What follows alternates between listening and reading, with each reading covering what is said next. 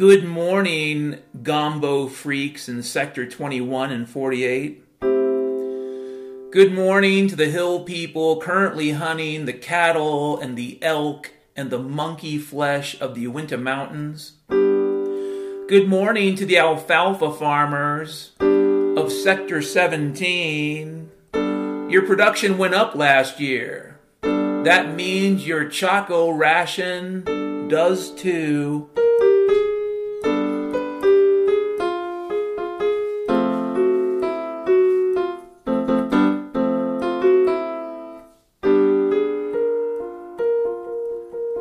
Good morning to the space travelers. Good morning to the people that live on the space stations and on the moon, on the sunny side of the moon, on the dark side of the moon, living with moon people, having moon sex. They're living in craters. And they're having moon sex in those craters on the moon that are filled with KY jelly. And they're covered in a sexual dome of love. And they have a disco light up above that tells them everything's going to be okay because it's November. It's November. It's November the 18th, I believe, 2021 in the age of the season of, correct me, the holiday season of Boblimtok. Yes, it is the holiday season of Boblimtok, and it's almost Grinkins Eve. Have you gotten your Red Thursday shopping done yet? Here's what you want. A bit of chain, a pillowcase filled with batteries. You want yourself a baseball bat, a 2x4 with 2 or 3 nails driven through it.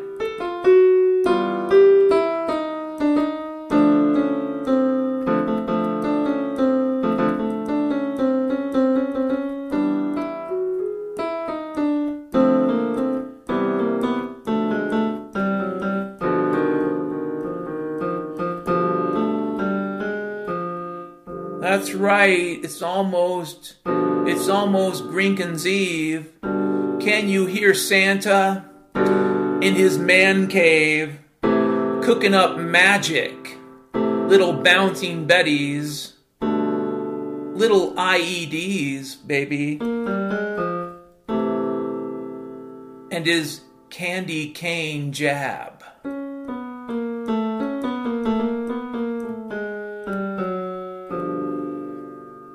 Yeah, it's almost Grinkins Eve, brothers and sisters. In the season of Boblimtok, Red Thursday's right around the corner. You need the right stuff in your bag.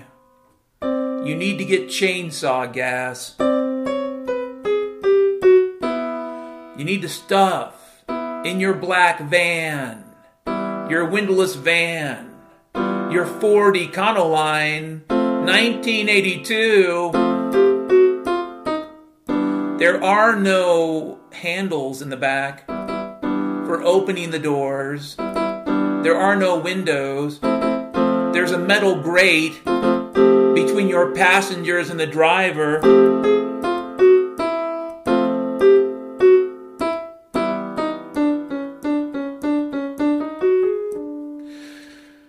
Yes, Grinkins Eve is almost here. Red Thursday is so near. On Red Thursday, everything must go. On Red Thursday, everybody's a hoe. If you have cocaine, if you have a brain, take yourself to Robot Spain and find yourself a hooker named Jane, and she'll tell you in the darkness of night that your passion is a dagger in her old skunkly seagull heart. She'll say that she's not really Spanish. She'll tell you she's Portuguese.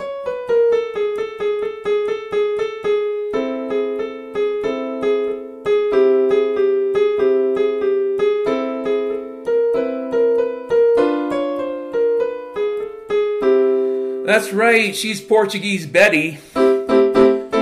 She's not really Jane. She's not really Betty. She's covered in crabs from the head to the toes.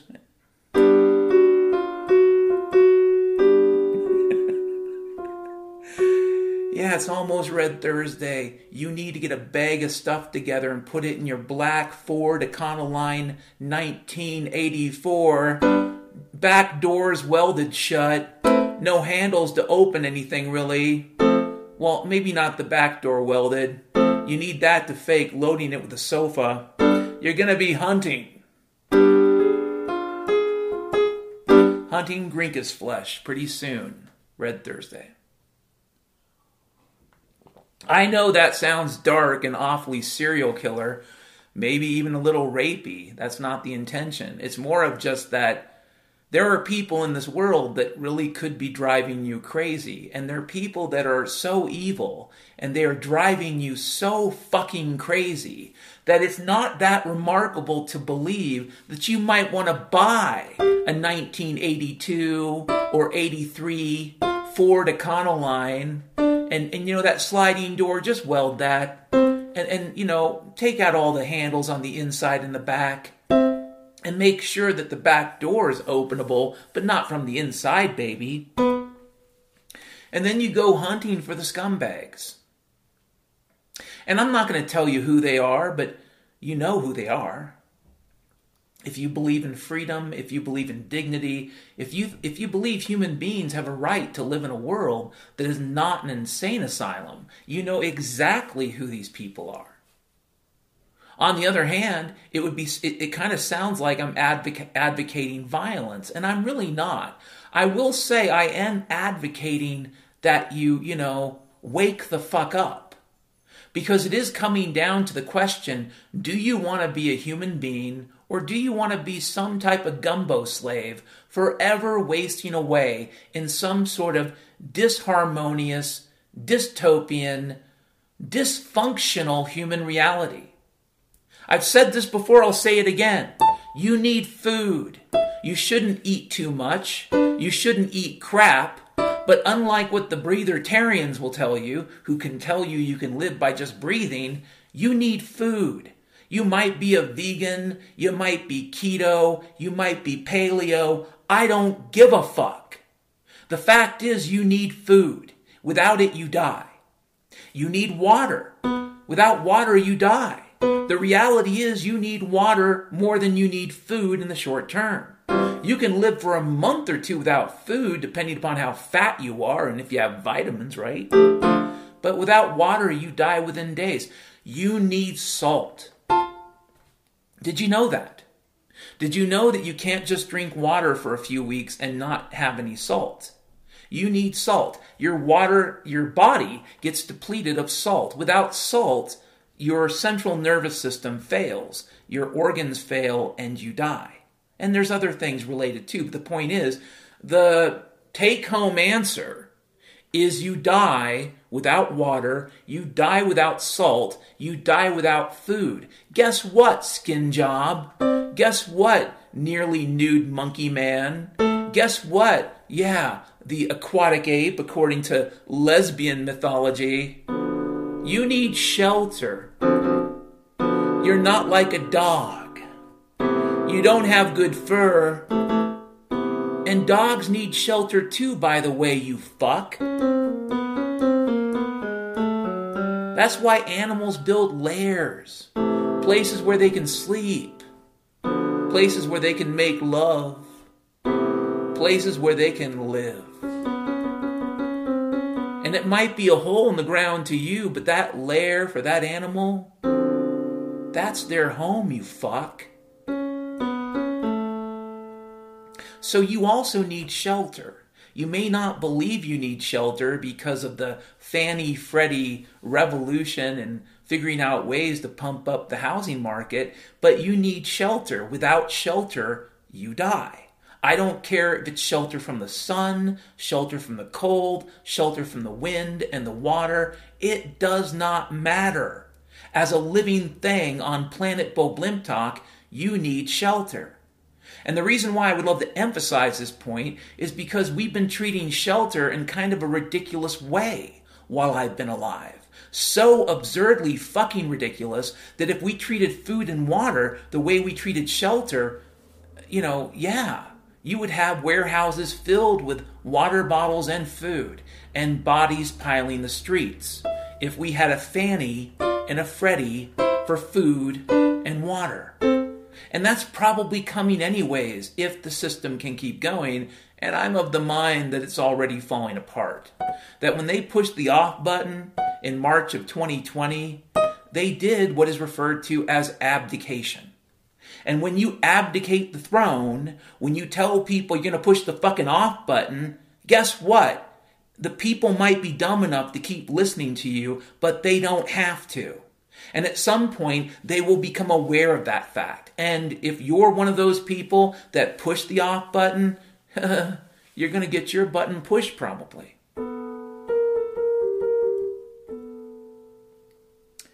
Let's talk about inflation a little bit more, because inflation can be confusing. For Austrian type philosopher type, economists, for the Austrian school of economics, inflation is often simply equated to the printing of money, which means the expansion of the money supply. So let's say, some central bank has $5 to start out with. There's $5 on the island of Klimklak. There's $5 on the island of Klimklak.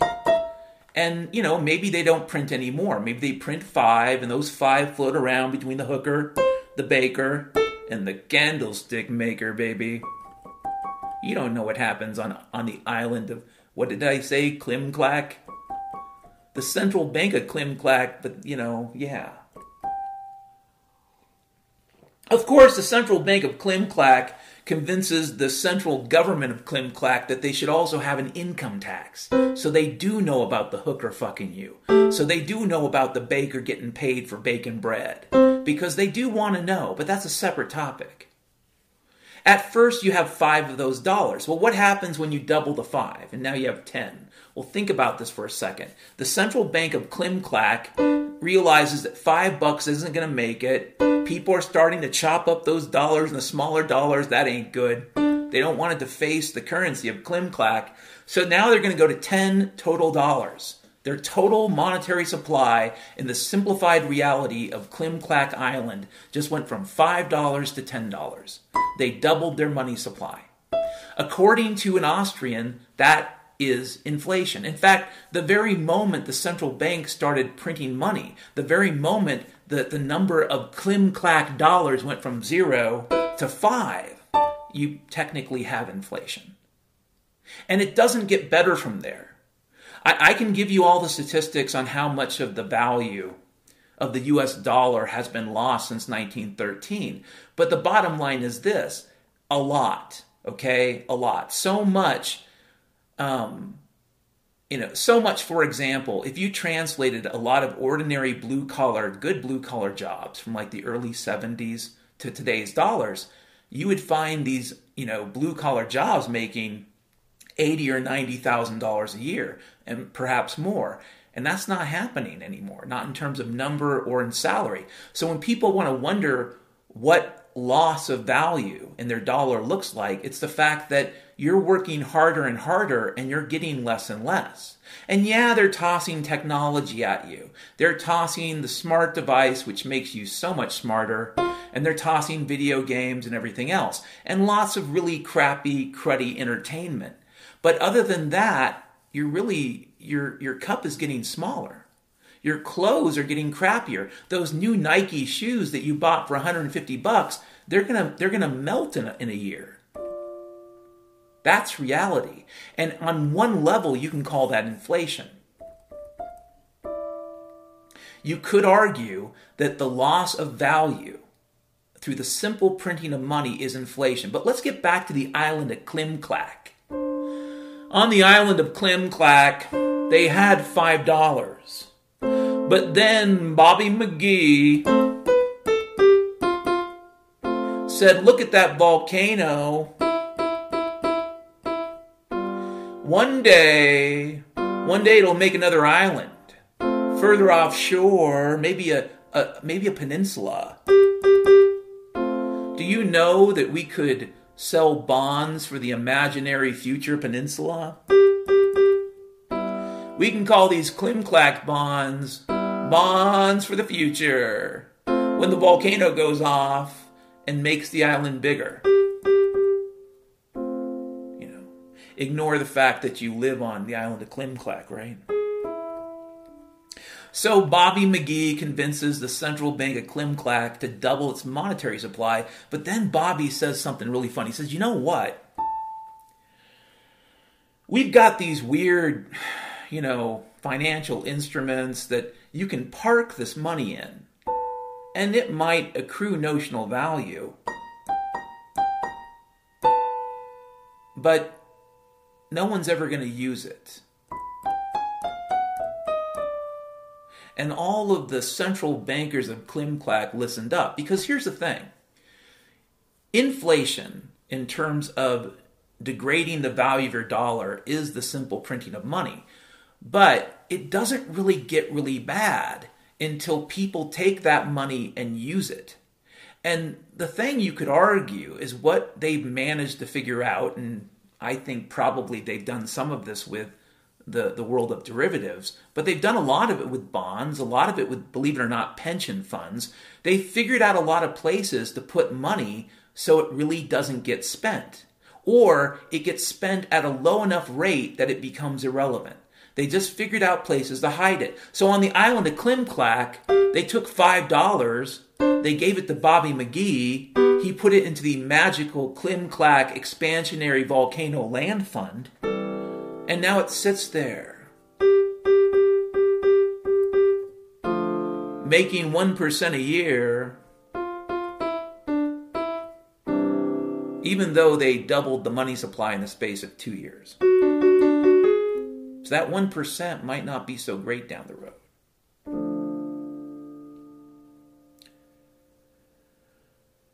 Since the great financial crisis, a lot of the money that the central banks have been printing has been parked money. Not totally parked, not completely parked, but let me define what I mean by parked money. This is money that people are not using to buy stuff. This is money that people are not using to invest, and this is critical. I don't care about needless consumption. But in order to have that future they lie to you about, you have to actually invest. You just can't spend money. Corporations need to invest money. So if they get money, instead of buying up their own stock, which is a lot like that Klimklack bond, parking the money, when they got the money in the last decade, a lot of corporations simply took the money, they bought back stock. They bought Klimklack bonds. And by doing so, that money would not impact the prices of hookers or the prices of coffee, cocaine, or the prices of baked bread or anything else on Klimklack Island or in the United States too much. Now, I say too much because these are systems designed by people. And that means they're leaky. That means that they're not perfect. That means that even though the scheme was to print money but park it as a way to manage the situation, it didn't really work out the way they thought. I mean, I guess you could argue that Bernanke thought the wealth effect potentially, would lead to some people spending more, but it's not really what happened. A lot of money just got parked. Parked money can exist as long as there's a government that can point a gun at your head saying, park this money. This is also known as capital controls. And so when you're thinking about what happens next with inflation, you really need to think in terms of things like capital controls, like, price fixing or wage fixing or any of the other price control, wage control nonsense that is likely to come out of the Nixon administration, the Biden administration.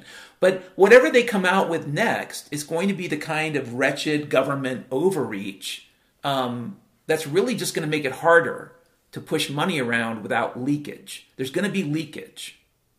That's the thing about all this corruption.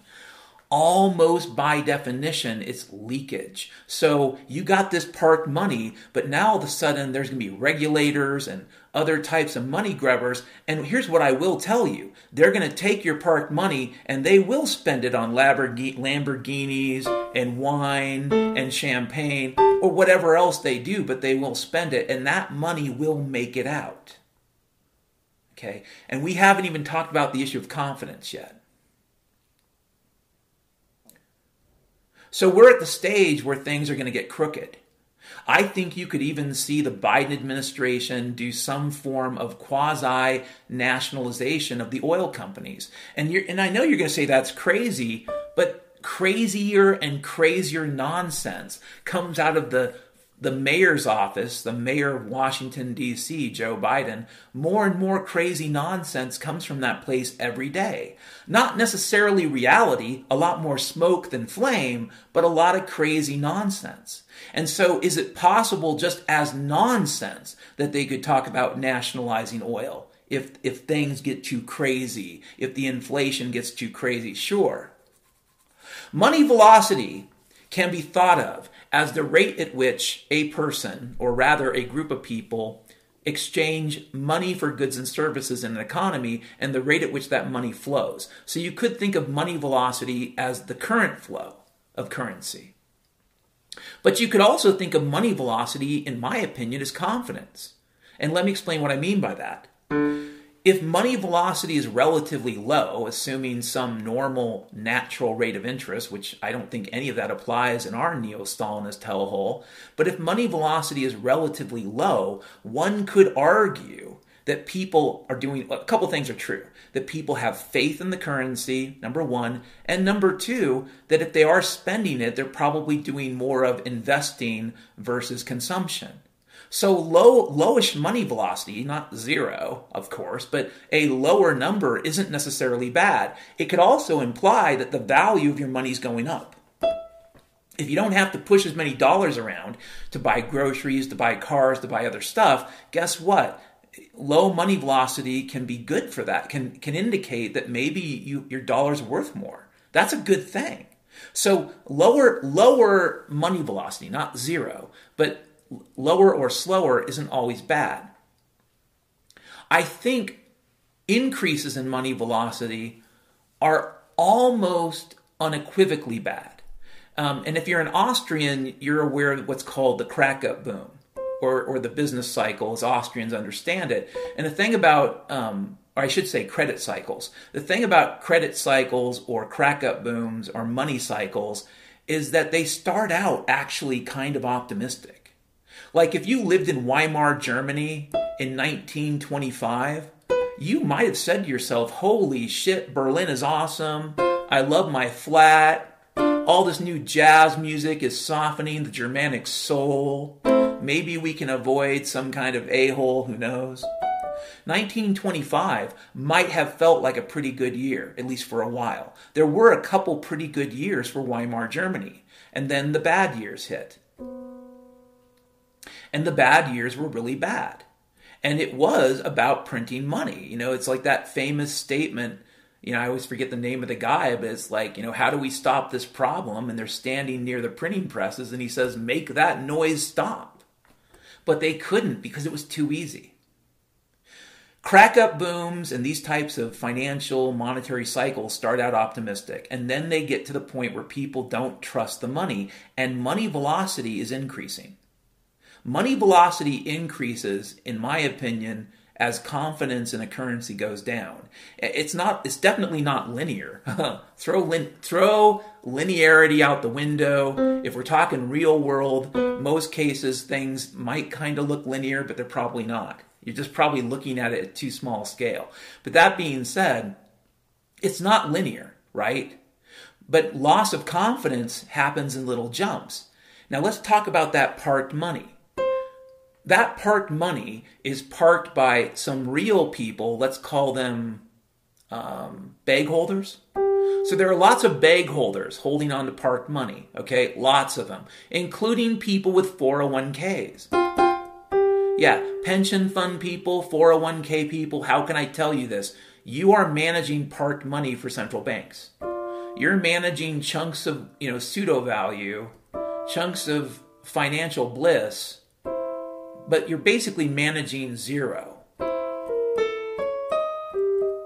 A pile of zeros. Yeah. Think of all the 401k holders and all the pension holders. Well, these people are probably screwed because unless you're right now with all the penalties and everything else, understand this. If you're a 401k person and you're holding on to it because you believe that dollar cost averaging is not a cult, let me tell you something. You've mistaken a century of disequilibrium as equilibrium. Hit the math books again. Okay, so people have been telling you about things that have always been true, literally during a period of mathematical chaos. So no, you don't know what's always true. If you have a 401k, if you have any monetary investment retirement instrument that is currently denominated in US dollars, the smartest move you could make would be to cash out, because any value greater than zero is good. And I think these things are going to zero. They're not going to 50%. They're not going to do a 25% write-off. This is not Germany 1925 or Germany 1933. This is April 1945 Berlin. This is the end of the game, not the beginning. Believe me, this is the penultimate Hitler. This is where we're at.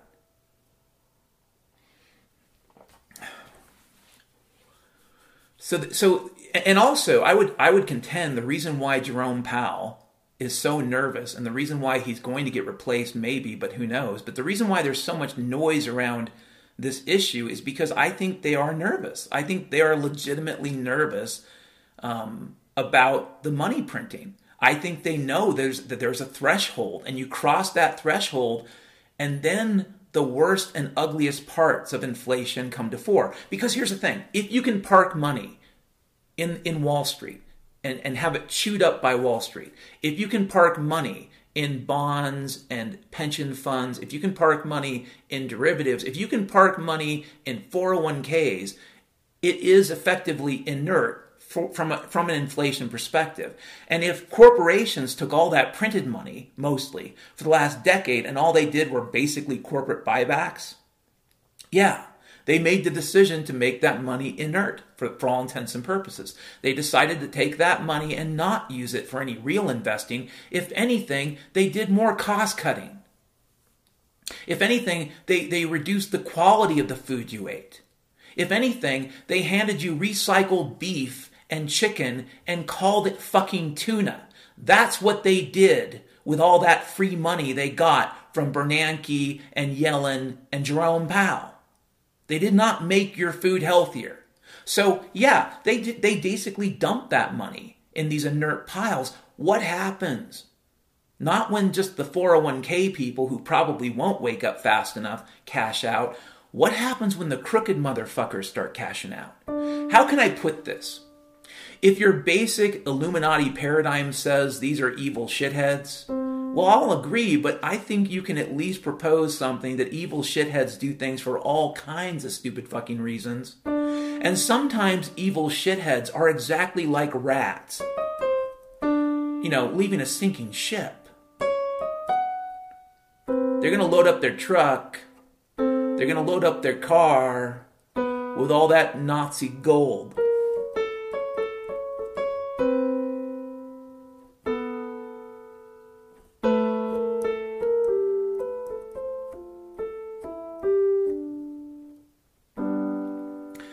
These are really corrupt people. And these people control a lot of relatively inert dollars that have been printed over the last several decades. And we don't know how big that number is. We really don't. Because there's a combo plate. It's not just these inert dollars they have, but it's also their ability to leverage them. So we don't know how much leverage and how much junk dollar crap is about to be injected into the system. Because it isn't just about Jerome Powell. It isn't just about the interest rate. It isn't just about QE at this point. The question is, where do all these dollars go? A lot of people overseas hold these dollars. The Chinese hold these dollars. Of course, they hold them in the form of treasury bonds. And of course, the treasury bonds earn some type of background radiation interest rate, but it's not as much as you might think relative to real inflation. You know?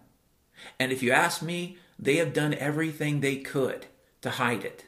And they've been hiding it for years.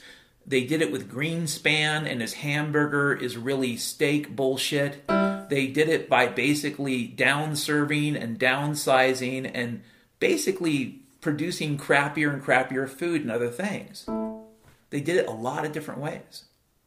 They reduced customer service. We'll talk about that in a while. They did a lot of things, you know, and so all of it together, it wasn't just that on the surface that your money obviously got worth less, but what you could buy with your money got worth less and less and less. And that was way before 2019. There is a lot of inert money that is currently sitting out there. And there's still confidence enough in the dollar that people are holding on to it. But when those crooked people start losing confidence, then they're going to dump their treasuries. It's going to happen. And then it's the question of what the U.S. government does.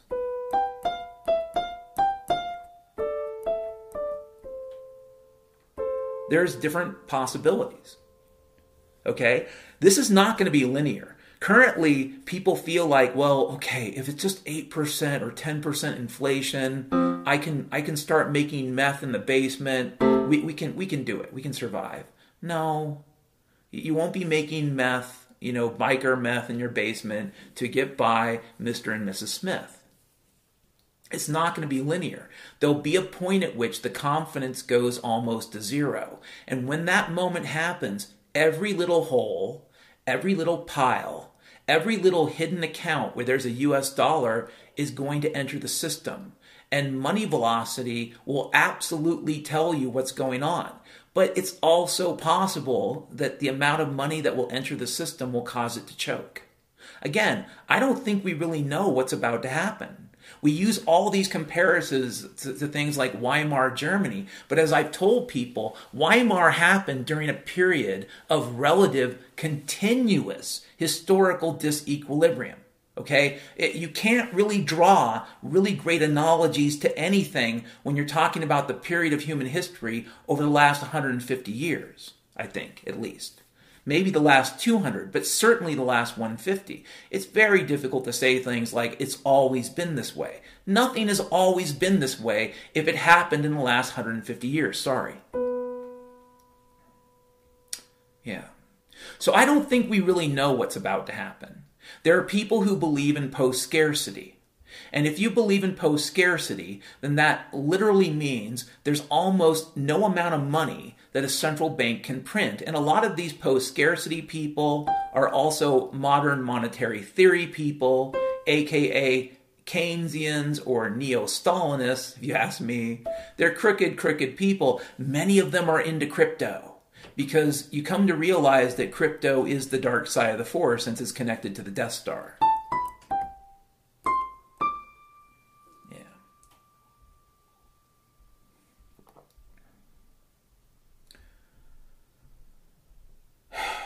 You could say money velocity is the rate at which currency moves through an economy. You could say MV equals PQ, which is money velocity equals prices times quantity. You could say all those things.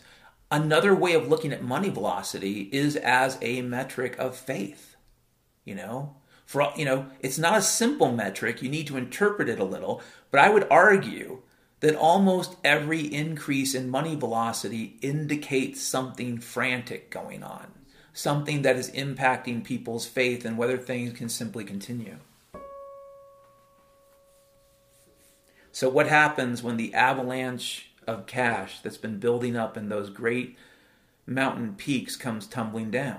I mean, people like Jim Rickards will tell you, the system is controlled, and they'll use an SDR. And other people, it's the Illuminati reptilians, or it's Starship Jesus. I don't know what happens next. I'll tell you historically, when these types of crooked empires fall, here are your options. Internal chaos plus civil war, or number 3, the favorite, going out in a blaze of glory with warfare. Okay? 1, 2, and 3. I won't tell you which is more likely. Some people would argue that the United States might go out in a blaze of glory and pick any stupid fight, and that would be terrible. But I'm just not sure that the central government of the U.S., the federal government, has that kind of power. I just don't think they do. I don't think the president has the power to start a war at this point on that scale. Afghanistan, in some ways, may indicate that. We don't really know a lot of things, too. In this crooked system, if you read the news and you think you're being educated, that's probably not true. That's a foolish notion, We don't really know. I'm going to go to the next topic. All I'm going to tell you is when all that inert money starts flooding the system, that's when things get interesting and really, really non-linear. The 401k people are probably doomed because most of those boomers will go down swinging, believing in dollar cost averaging and other weird things that popped up during the period of disequilibrium. They believe this because they believe that nature has a function. The only thing you can say about nature is it's not linear. But beyond that, you can't say crap about up or down, right or left, or any frickin' direction. So the boomers are kind of screwed. They're stuck, but they're almost dead, right? So that doesn't matter. And a lot of people in Generation X said, well, my home's an investment. No. Your home is shelter. You need shelter. You probably don't need more than a certain amount of shelter, nor does anyone else. And so when that all shakes out, I think people are going to find out one of two possibilities. That their home is not nearly as valuable as they thought it was, or what's even just as likely, that their home is almost more than worthless because it's an anchor around their neck. They should be leaving the city. They should be looking for food. They should be finding their last way out of town, but they don't want to give up on their notional $8 million in value. And I say notional because that word's really going to mean something in the near future. So the boomers and the X-Gen people are probably doomed. The millennials are not necessarily doomed or not doomed. I think that what goes for them is they're still young, so they could learn, from hard knocks. If life teaches them a terrible lesson, despite all their really cruddy public school education, it's possible that a lot of millennials and Generation Z have a chance. You're young enough, you have a chance. Listen, I'm 52 years old, basically, almost, whatever. I'm going to take the ceiling, not the floor. And I don't think my chances are that great, and I didn't think they were that great prior to the monkey herpes and the race war. The odds are even lower now because I look at what has been going on, and it doesn't indicate stability. It doesn't indicate anything remotely like that. It also doesn't indicate a direction. So we don't really know what happens next. Here's another quote from Dr. Freckles.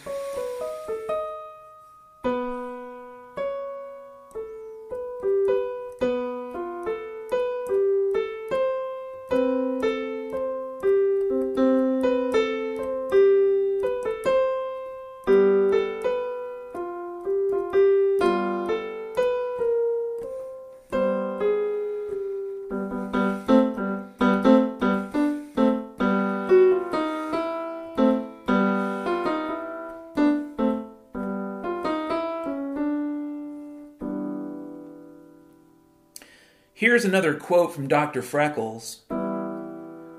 This is how the world ends, not with a bang, but with a lockdown.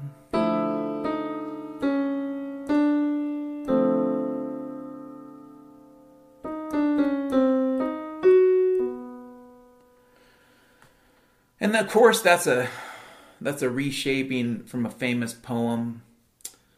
I always forget the name of the author. I think he was an English author. I think he might have been American. But the point is, there's that famous line from that famous poem, this is how the world ends, not with a bang, but with a whimper.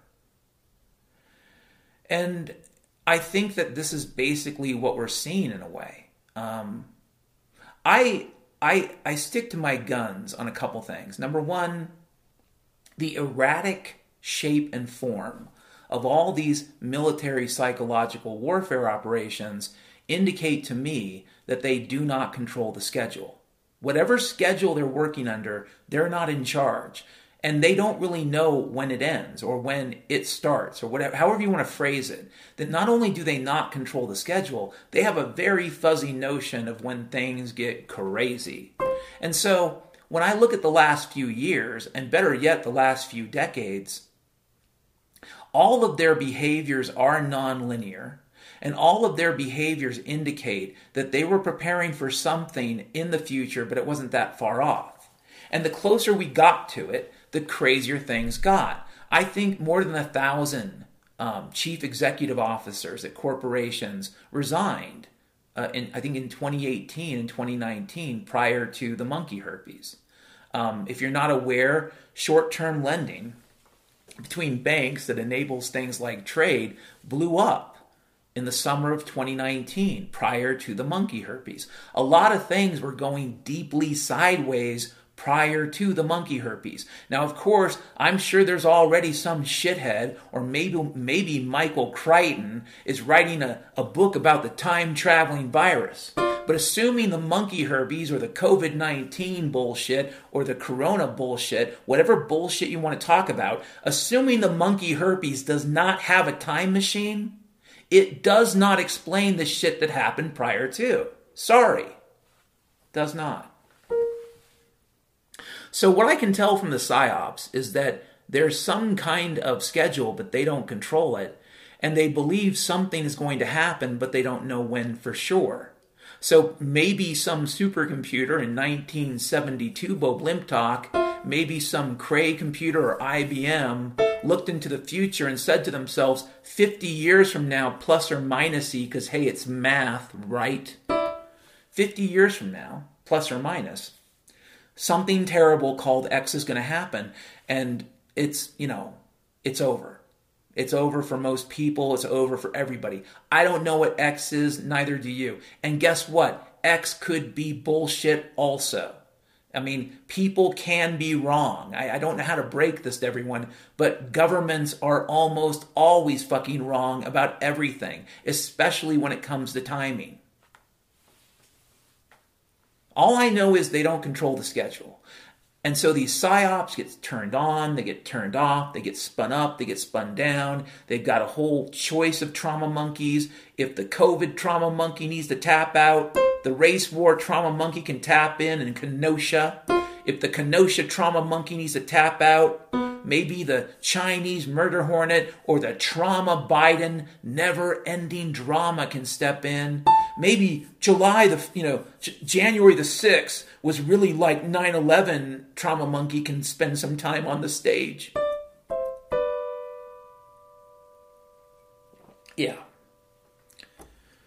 But after Afghanistan, and this is the thing I think is kind of important, after what happened in Afghanistan, I think it's reasonable for intelligent people to say the following, if this is what they've been doing. So first you have to believe they've been doing PSYOPs. And you might not, so you can stop right there. You might think the corona stuff is a fiasco, or it's kind of real, like using the math of corona's kind of real, and I kind of fucked your mom.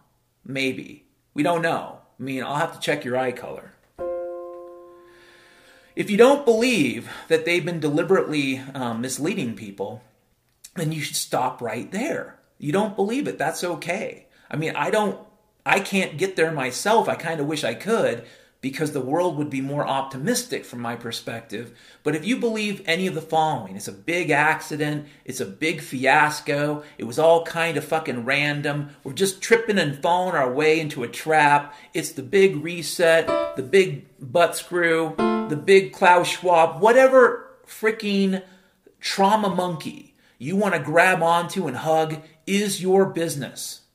Believe me, the Central Intelligence Agency and whoever else they were working with had a specially designed trauma monkey for every fucking demographic prior to 2020.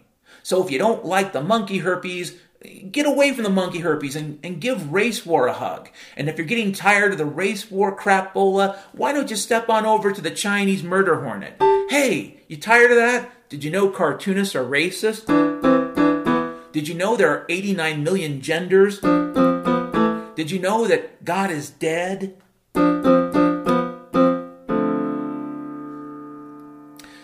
Prior to 2020, they had a Pez dispenser of trauma monkeys.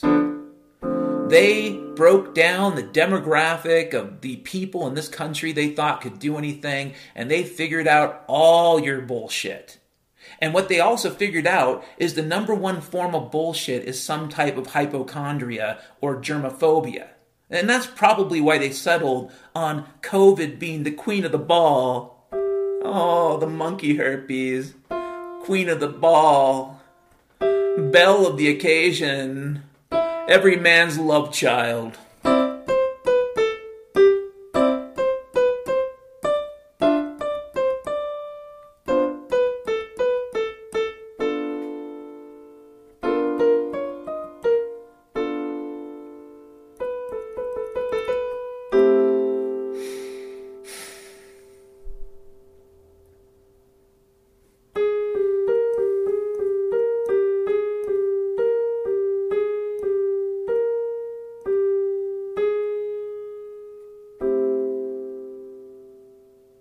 Yeah, my tolerance for the monkey herpes rhetoric is zero.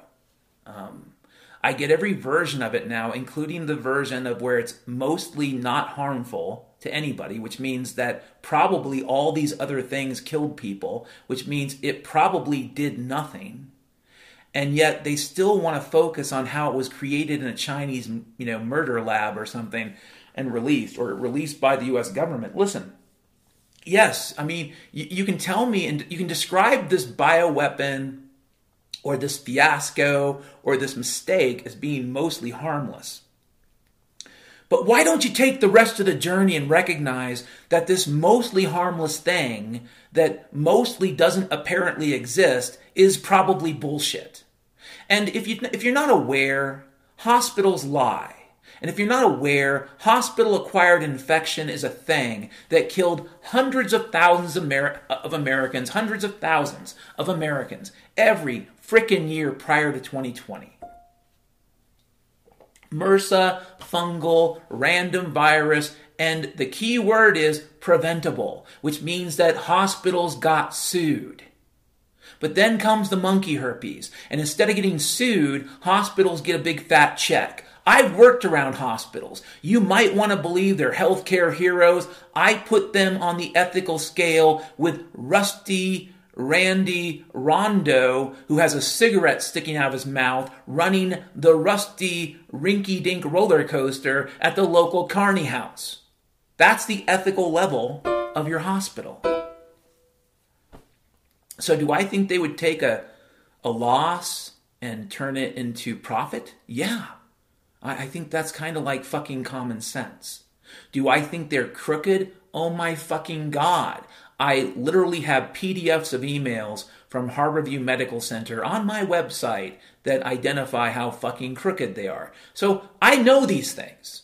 They're obvious to me. They may not be obvious to you. You might not know. You might not care. I don't care. We're so close to the end. If you need to grab the race war or the commie gender crap, if you need to grab CRT and give it a big hug, if you need to get suckered by the CIA with any of their forms of bullshit, that's your fucking business. It's your ice cream cone. It's your life. If you want to piss on it, poop on it, between you and I, if you're a Christian, I'd prefer you just harm yourself, okay? Don't harm anyone else. But if you want to treat your body and your life and your world like crap, if you want to pretend the monkey herpes is real and spread that crap around, not really giving a fuck if people are going to blow their brains out tonight because people have been spreading that crap around, you do whatever the fuck you want to. It is the days of your life and it's almost over.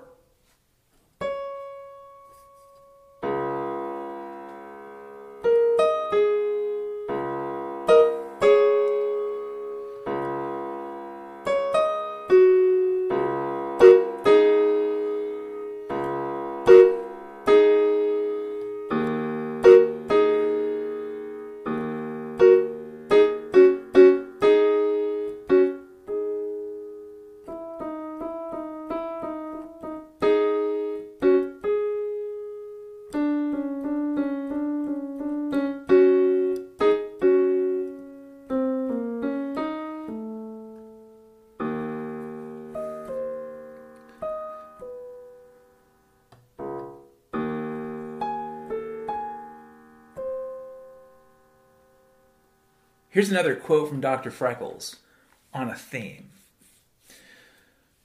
If you die from ignorance, if you die from stupidity, if you die because you could have known more but you chose to know less, you die because the universe still makes sense. Let me repeat that.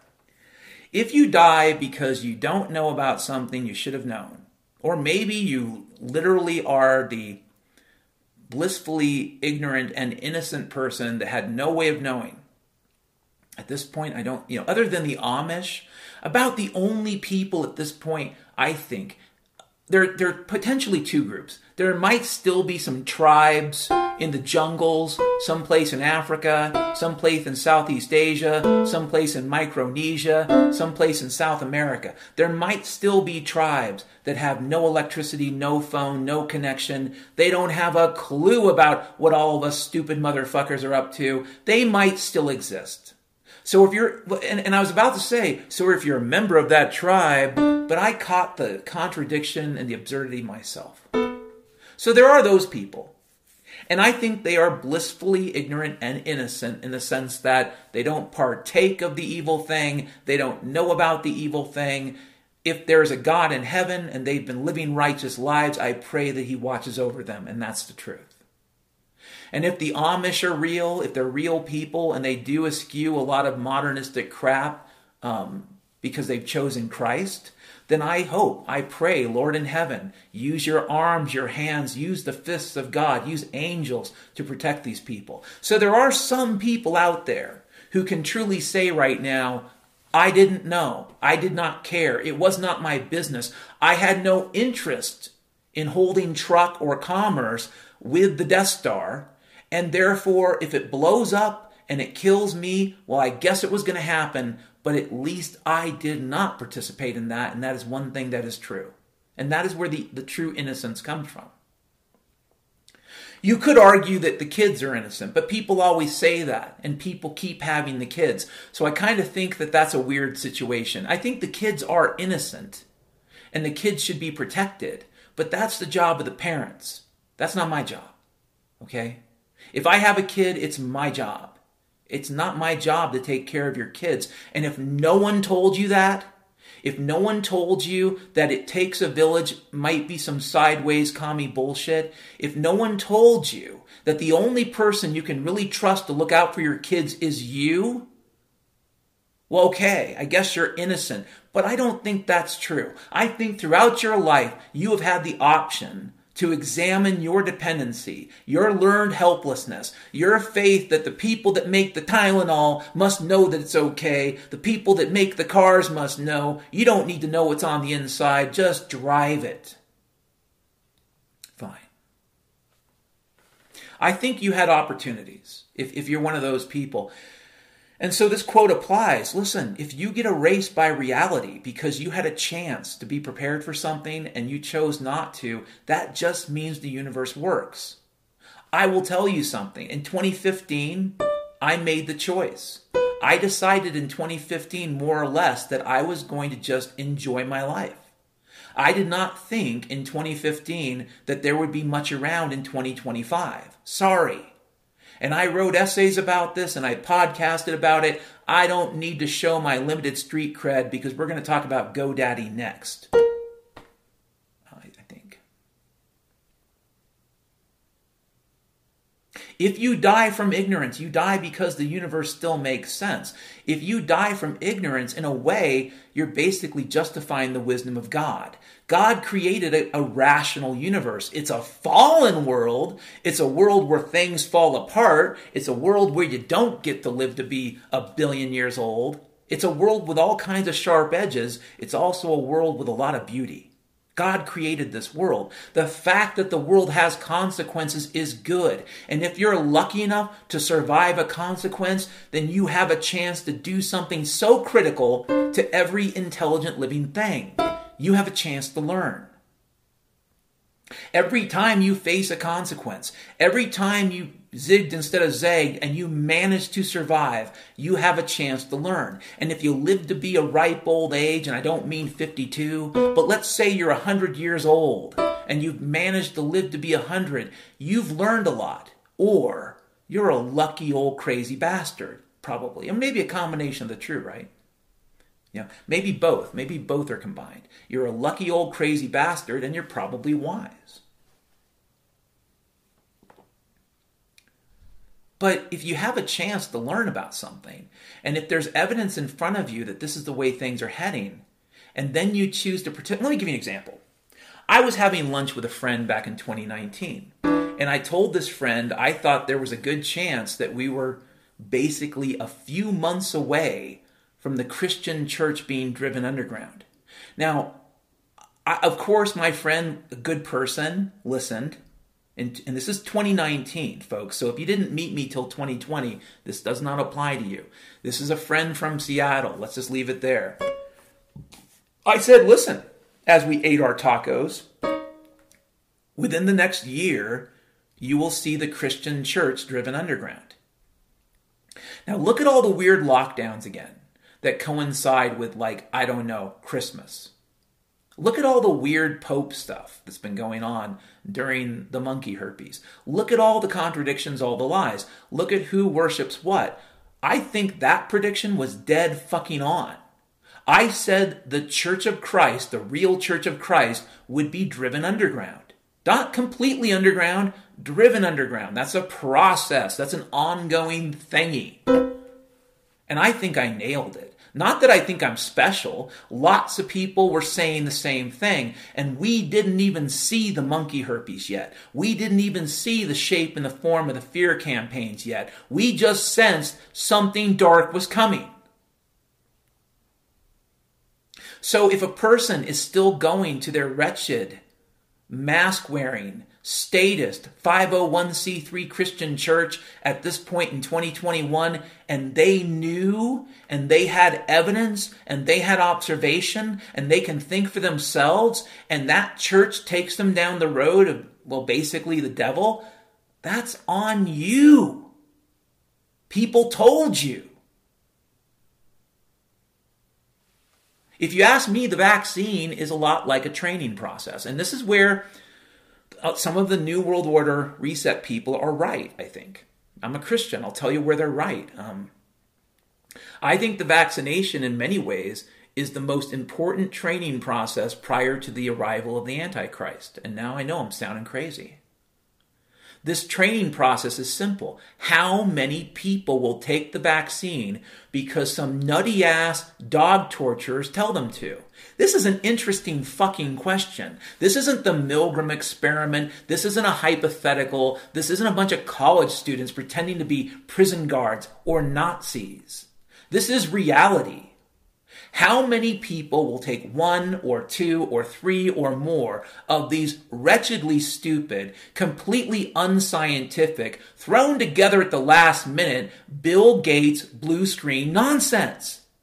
I would have hoped the answer would be almost zero, maybe not zero, just like 20%, right? But they tell us now that it's 70% or 50% here. They say that 90% of the people are vaxxed here.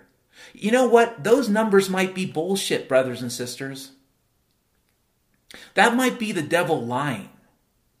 You ever think that when they tell you that half of everybody or 3/4 of everybody's been vaccinated, that maybe they're trying to trick you into getting vaccinated? Did you ever consider the possibility that the entire campaign is bullshit? That maybe even the vaccination itself is bullshit? I'm not saying people aren't being killed. You can't have a good snuff flick without some, broken eggs. But it's still a made-for-TV movie. It's still bullshit. Well, maybe not for normal TV. But TV in hell. This would be the movie of the week in hell. This COVID bullshit. If you die from ignorance, it simply means the universe works. I know that's mean and I know it's cruel. I know it's hard because it happens to everybody. I accepted in 2015 that if I lived my life the way I wanted to for the last 10 years of my life, that I would probably end up dead no matter what happened. And I accepted that because it's my fucking life. I didn't have kids. I didn't have dependencies. Didn't have a cat or a dog. And as far as my family goes, what I have learned in the last 10 years is really quite simple. I love them. We were born of the same mother and the same father, but they have their own fucking lives. They're adults. They raise their own kids. Their kids are mostly adults.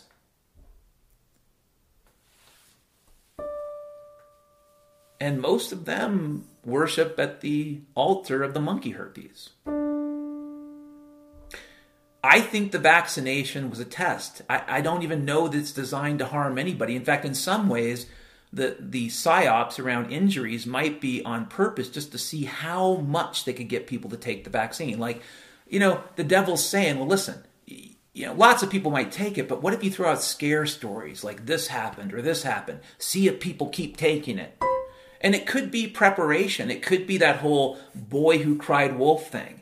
The vaccine injuries could be a lot like the fucking coin shortage bullshit or the toilet paper shortage bullshit. A form of crap designed to basically convince you that when it really happens, it's not real.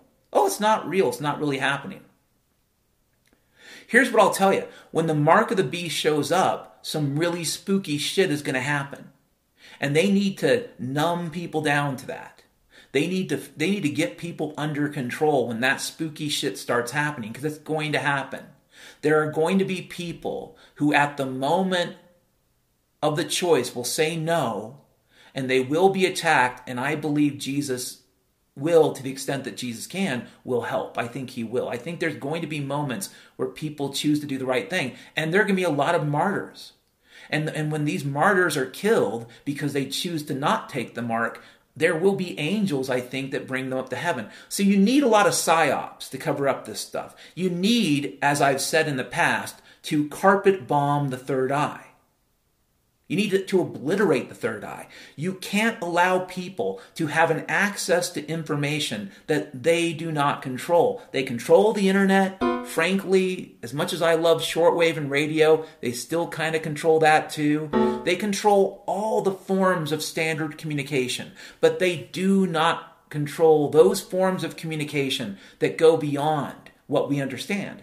And you can call it the third eye, you can call it ESP, whatever you need to call it.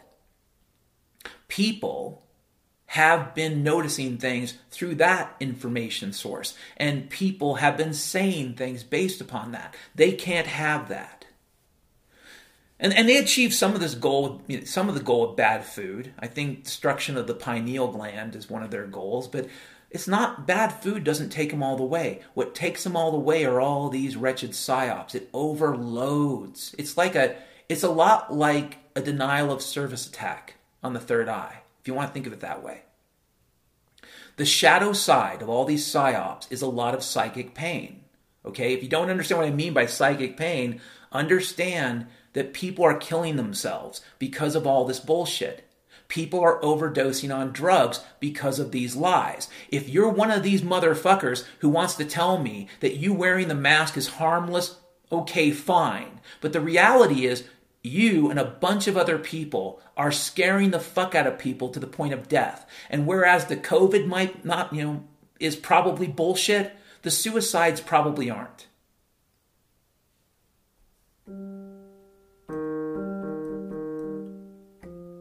I'll let you read. I have a link in the notes to the thing, Germany preparing to impose Austria-style lockdowns. I'll leave you to read that link. I'm not really interested in beating this dead horse too much more.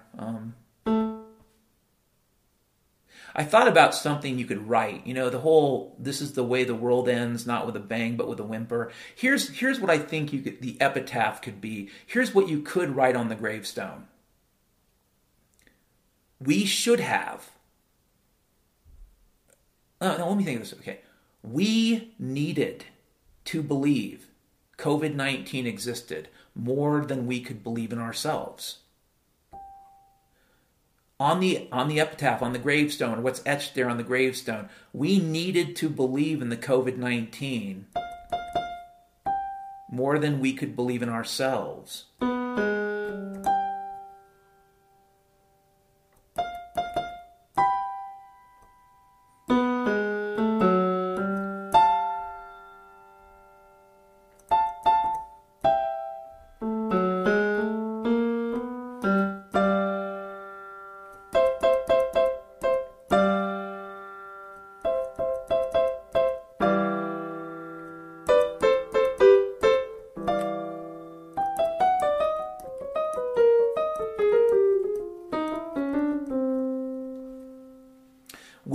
needed to believe in all that nonsense, all the commie fear nonsense, all the BLM Antifa, Andy No Clue nonsense. We needed to believe the race war and the monkey herpes and the chud, and we need to believe all of it.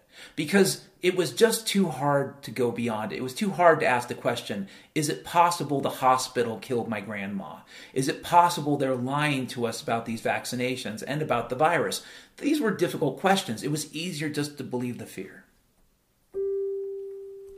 And now we got this Rittenhouse trial, and we're almost, we're almost at the end, man. Here's what I'll say. I don't know this for certain. I don't really trust any of the information I'm getting right now from any source. But let's assume that some features of the Rittenhouse story are real and not manufactured, because the whole thing could be bullshit. I just don't know. If, and this is the question mark, if they control the jury, if they control the judge, if they control the decision, then the Rittenhouse thing, even though it's in day 3 now of the jury, reviewing the case or whatever, even though the jury has been going on actively for 3 days, I think this is one of those, psyops in the pocket. When Afghanistan happened, and I've said this before, I'm a broken record, but when the fall of Afghanistan happened, it seemed like the moment that not just one, but 2 or 3 Fonzies were jumping the enclosure where the shark was. It seemed so ridiculously over the top that it was hard to manage. It was hard to imagine the deep state, the CIA, the people that form that Bernays laboratory of mind fuckery.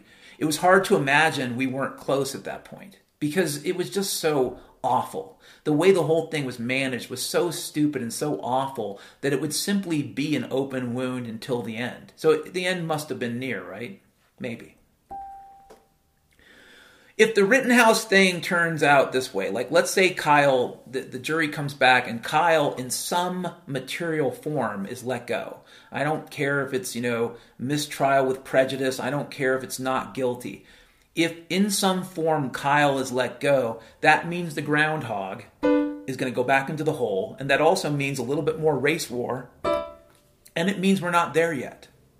Because they don't really need the race war stuff for any other purpose than they need the COVID stuff or the monkey herpes other stuff or the Chinese murder hornet cartoonist or racist 89 billion gender stuff. They don't need that stuff if we're close to the end. If we're close to the end, it's over. It doesn't matter. But again, they don't control the schedule, so it's a little bit of Kentucky windage here. And I think the Rittenhouse trial might be the PSYOP version of Kentucky windage in a way. They don't know for sure, so they're going to give themselves some time. So maybe Kyle ends up being guilty, and if he's guilty in some form, he goes to rapey jail, rapey suicide jail.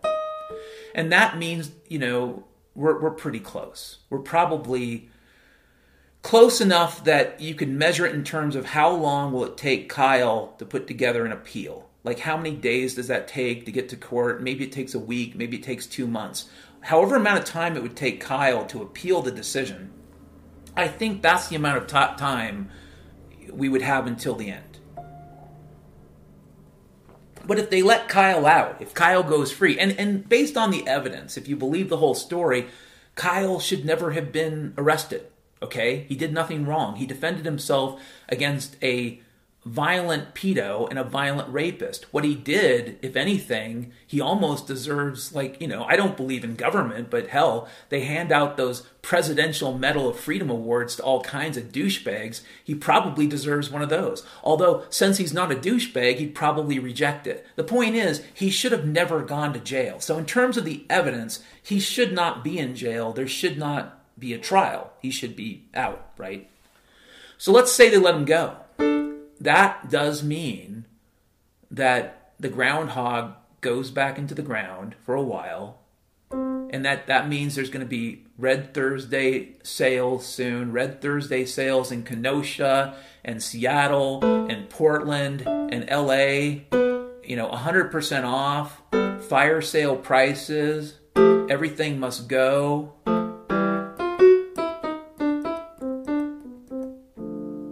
everything must go. It's a fire sale. Only a few more shopping days left before Grinken's Eve.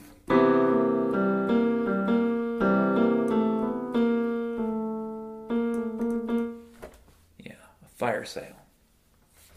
So if Kyle is let go, it's good for Kyle, and it's kind of good for us in a way, because it probably means they want to turn up the temperature on the race war crap. Maybe. We don't really know. I think Afghanistan was ridiculous enough, and I think these spinning up of the COVID again around Christmas time is so silly that I think that maybe we are very close to the end. I felt about a year ago I would be surprised if I was still talking about this today, and so I'm surprised. I am. I'm surprised the plates are still spinning. I'm surprised people are still LARPing and doing the hokey pokey. I'm surprised there are people I used to respect still sending me emails or sending out messages about how many shots they got. Very surprised. But what does it say in the Bible, brothers and sisters? You will not know the time of day. You will not know the date. You will not know.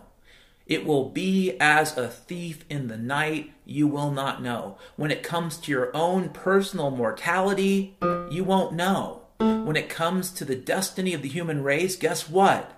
You won't know for sure. Yeah, there's prophecy. And prophecy does serve a purpose. And in some cases, you could even say prophecy can serve a purpose for navigation, maybe. But prophecy in many ways is ultimately a reification of faith. It is the recognition that you were told by somebody at some point in time that the Christian church would go underground. And then it happened. Now, I, for one, am not a prophet, brothers and sisters. I'm just an old gumbo freak. But I do believe there have been prophets, and they have told us things. They have warned us. And these things did happen. And the worst part about it for every Christian, especially Christians and Jews, is that we can know these things will happen, and there is every probability there is nothing you can do about it.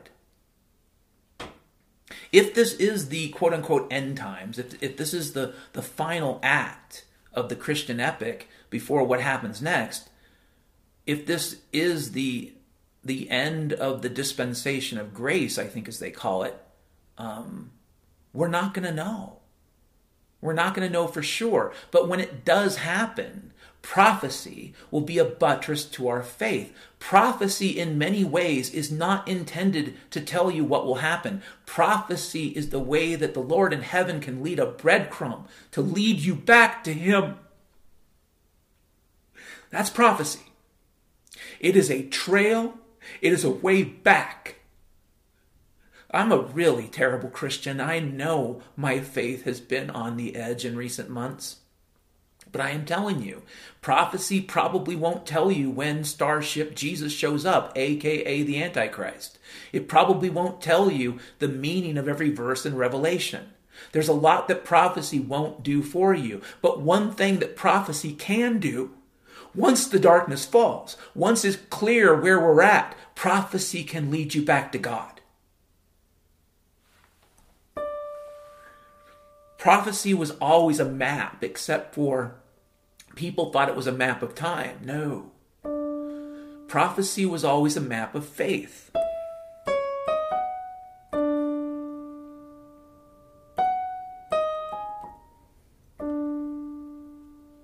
And that's why you got to be really careful about declaring when you think the end of the world is. I don't think or know or have any information that we are in the end times. What I do believe is true is that they have been lying to us on a massive scale about something. And I don't know what it is. And what I also believe is true is that the longer a lie lasts, the worse it's. I think you could argue that the longer a lie lasts, the worse it is the thing it's covering up. I think you could argue that. Think about Germany, West Germany, post-World War II. West Germany, post-World War II. I said West Germany because for those of you who were born 15 seconds ago, there was an East and West Germany during the Cold War. Think about West Germany between 1945 and 1965. That was a period of time of repair. That was a period of time of healing. That was a period of time of industry building back. That was, in many ways, and it became an optimistic period of time. But it was also a time of denial. And every year that went by when people pretended that something didn't happen, it didn't make it easier to talk about. The Holocaust wasn't easier to talk about because people pretended it didn't happen. It wasn't.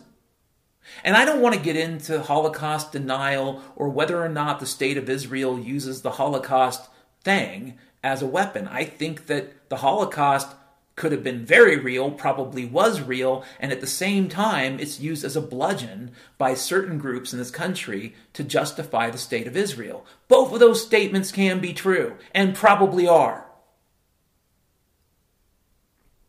But with respect to West Germany and its ability to deal with the Holocaust did not improve because people pretended longer, because they hoped that if nobody talked about it and nobody mentioned it, it would never come up again.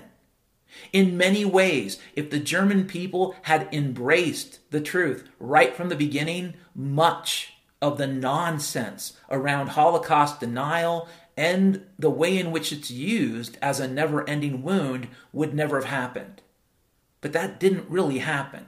Not really. Not in the sense of, you could say that foundational sense, where every German was kind of aware this is what happened.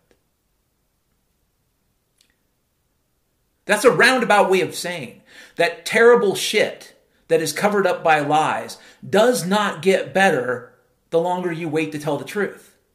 And in this particular case, the longer this nonsense lasts, the longer the shutdowns and lockdowns and on again, off again, Florida's open, but this place isn't open, the longer this nonsense lasts, the trauma drama of Trump and Biden and January 6th and all the other race war nonsense, the longer this lasts, the worse it looks from my perspective. I'm sorry. That does not imply it's the end times. But what I'm telling you, and you need to think on, is maintaining multiple psychological warfare operations for longer than a year on billions of people probably doesn't portend anything good.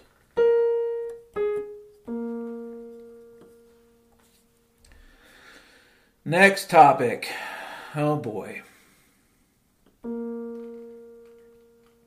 So I have been a customer of GoDaddy since I think 2010. And it's been on again, off again. I'm not their biggest client. That would be ridiculous. I don't have a lot of money. The money that I've paid GoDaddy to have my site up and operating probably is nothing from their perspective. But for people that don't have a lot of money, or for those of us that were living in the real world the last 10 years, whatever money we had was important to us. As a countervailing theme to the topic of inflation, whatever meager bucks we had to spend on a website, that was important. And during the first couple years of being on GoDaddy, I gotta say, I thought their technical support was pretty good. I thought their uptime was pretty good. In general, I was happy. That's why I kept paying them. And perhaps it's the boiled frog thing. Perhaps it's the fact that the last 10 years has been a mess for me and a lot of people. But I kind of stuck with that dysfunctional relationship. And eventually I came to the conclusion that it was possible that no matter where I went, these little dark clouds would follow me. One thing you need to know about my website, it's very basic. Other than the WordPress site that my friend said we should spin up a year or so ago, my basic website is so flat, so basic, so simple, that there is almost no reason why it should ever be down. If you go to iamsully.com, it sends you to a basic PHP script. That script only does one thing. It basically just lists the contents of MP3 files in that directory, and there's not that many yet. Probably never will be. So that page should always be blazingly fast. There is zero reason. If you come back to me and say, well, Dan, it's because you're running on Windows. Well, listen, buddy, Even if that made a difference, it would not in this case. For a non-trivial case, sure. But for something this trivial, this basic, just content delivery, just a list of files in a directory, it should be blazingly fast. In the last year or so, my simple website, and this doesn't include the WordPress site, my basic site there has been down multiple times, incredibly slow at times. And it almost seemed like that if I wasn't checking it and nobody was checking it, like the tree that fell, if it didn't make a noise, there was probably some script that shut it down. Let's think about sampling theory, okay? Let's say you have a situation where you have a staff of technical support people and you randomly pick a time and you randomly pick a day of the week and you get some particular tech support person. Fine. What's the likelihood that on the next random day and random hour, you get the same person? If they have a big staff. Like if they just have one or two people, then the likelihood could be great. But boy, that tells you something about GoDaddy too, doesn't it? But if they have a big enough staff, what's the likelihood that you get the same person, different day of week, different date, different time of day? What's the likelihood you get the same person? It's not that great. What if you get the same person 3 times in a row? And it sounds like drowsy Jim from the back alley who's been drinking too much, closet hooch or bathtub wine and sounds like they're waking up half drunk using their Goober app. Because listen, there's Uber, but now there's Goober. And Goober allows any old dumb fuck to do technical support. Because it sounds like when I call GoDaddy, 9 times out of 10, I get some Goober who's just waking up from being drunk and has a list of excuses. And that's what they do. That's how they problem solve at GoDaddy. When I first got on their site, way back when, their actual technical support people were more than just helpful. They would actually do things. They would actually do things to help you. Let me read you something from one of the screens on GoDaddy today. If you want to reset your account, which means you want to go from Windows to Linux, right? You can't undo this. You can't undo this. You can't undo this. This is done forever. Who in the world of IT that gives a fuck about ordinary customers sets up a workflow like this? Who? I understand that you can't keep copies of everybody's shit, but an intelligent person would set it up so if a person wants to do something as radical as essentially resetting their whole fucking website, you might allow them to simply keep a backup of it, right? An image of it. It isn't that big a deal. But that requires customer service. That requires more money. That is one of the ways in which they can hide the inflation, by treating you like shit, by giving you less. So all the things about how they can solve it's irrelevant in this neo-Stalinist hellhole. It is not going to happen. So the other night I was pissed off. I figured, you know what? If I can't get my money's worth from GoDaddy, I'll get it one way or another. And so I used their little chat app. Man, what a rinky-dink little chat app that is. There's a number of ways they could have protected themselves from what happened the other night. But again, it would require intelligence. It would require people who understand, programming. This is not true of GoDaddy for these. The people doing Goober, technical support for GoDaddy, are meth heads and street hookers, people they find in Bangladesh, some person in Mumbai who just got done chopping up a family on holiday and dumping their body in some river. That's who uses Goober. And so that's your technical support. It'll take a second for them to wash the blood off their hands. So I was really pissed off. And so I spent most of the other night, which would be, I guess, Wednesday morning, really, between 2 and 4 a.m., I did a bunch of the chats and I called them cocksuckers. In fact, that was the predominant message, that you guys are cocksuckers. I called up their technical support and I reamed them out. And if you want to tell me that I was being a jerk, you need to fucking understand something. That is the only option we have left. That is it. If I want to get my money's worth from those crooked motherfuckers, the only thing they're good for now is I can waste their fucking time. And I can treat them exactly the way they treated me. You don't like it, GoDaddy, whatever. So I got an email from what is ostensibly the office of the CEO of GoDaddy. I don't even know if this is real. This could be some rinky-dink bullshit. Brothers and sisters, did I tell you you live in a kaleidoscope of lies? Dear Daniel Sullivan, just like the nuns in Catholic school, buddy. It has come to our attention. You have made concerning statements to our customer care representatives, which we must investigate.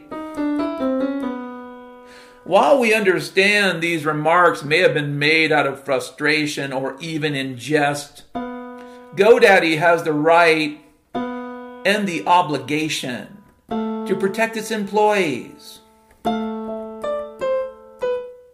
its facilities. We must take these issues seriously.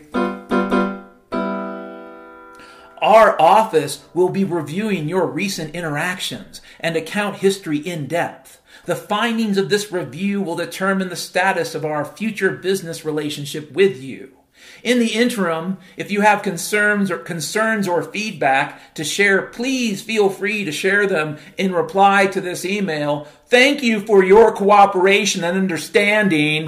Regards, Office of the CEO GoDaddy, CEO Team GoDaddy.com. There's not even a name of a motherfucker here, and I am too tired and too done with this bullshit to give a fuck what neo-Stalinist commissar is currently running that rinky-dink shitty company. When I was a kid, if a customer had an issue, a good business, a business that wanted to conduct good business, would want to understand why. I have been on the phone with GoDaddy technical support it seems like 2 or 3 times a week. Maybe that's a bit of an exaggeration. But for a company that claims, 99% uptime? Way too much for such a simple fucking site. I have been on the phone with them multiple times in the last few months especially. Multiple times in the last couple years. I get bullshit answers. I get excuses. I get patronizing crap. I get lies. Please, Office of the CEO, do your fucking investigation. Take me to fucking court as if there's a rule of law. If there were a rule of law and we were allowed to do full discovery, I think we'd end up in a class action lawsuit. And a lot of people that have been paying GoDaddy money would sue your fucking ass, cocksucker. Another thing I said, I pointed out that Gandhi probably was racist, a pedophile, and a rapist. And why? Because actually when he, did his work in South Africa, he said a lot of racist shit. And he's been known to sleep with underage girls when he was alive. So yeah, I said that too. And I'll stand behind it in a court of law. I posted dick pics to their chat system. I posted posters. I didn't give a fuck. Fuck you, you coward. It's funny, the nun of GoDaddy puts my name in the email, but the nun of GoDaddy doesn't have the fucking courage to put his or her name there, whoever the fuck that is.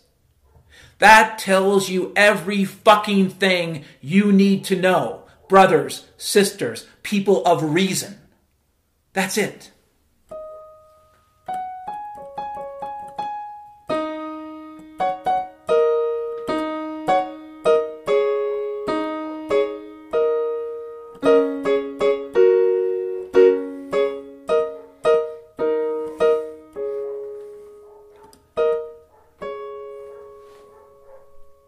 It's funny, this email from this whatever it is, I don't even think it's real.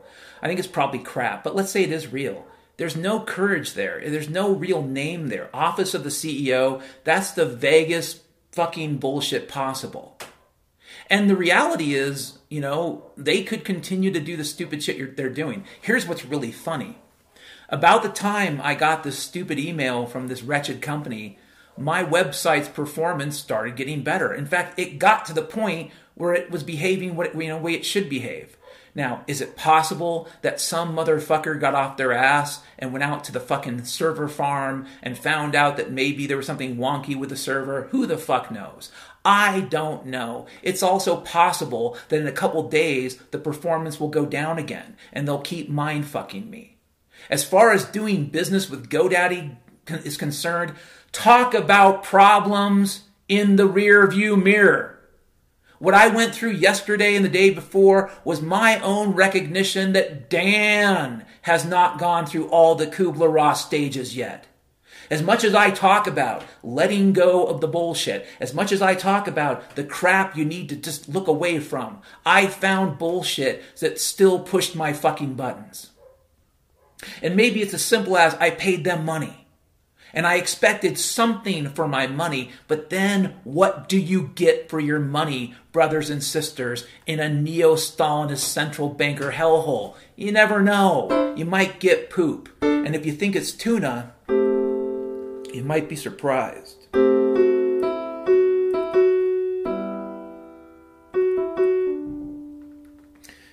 Might not be tuna. I don't know. I don't know. I mean, and here's another thing too. So here I am. It is Thursday. Right around 11 a.m. If you don't know from listening to my podcasts, maybe you do. I don't talk about it that often because it's a lot like talking about cancer or frankly the monkey herpes or anything else. People have problems. Sometimes it's useful to talk about them and maybe even podcast about them. But in general, I don't want to talk about it too much because a lot of people suffer from this. I suffer from depression. That's what they call it. I don't know if it is something else or if it's exactly what the DSM-4 or 5 would tell you, but what people call it is depression. And in recent weeks, I've had a really bad bout of it. I mean, not so bad that I'm totally immobilized, not so bad that I'm not eating. I mean, that would never happen. But bad enough that I haven't been able to get work done. Last May, I started a project on something, working for a really cool dude. And he, frankly, deserves a world and people he can find in that world to work on his projects that's better than what he found.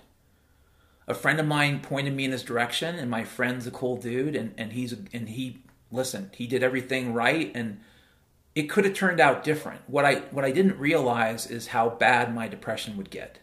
What I didn't realize is how much I would just hate almost everybody.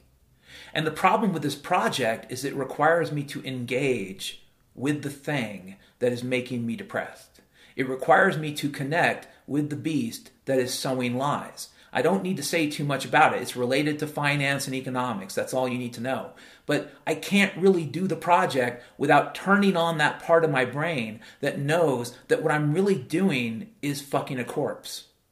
And I don't care if you want to fuck a corpse at this point. It's your business. If you want to do that, spend your days getting dirty, getting that last house flipped, trading that last derivative. You want to fucking mine Bitcoin, you keep fucking that corpse. But I'm done with it. Done with it.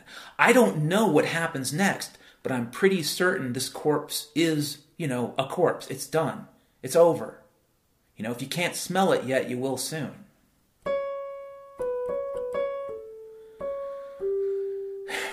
And I've been pretty depressed. And, I've got a meeting tomorrow.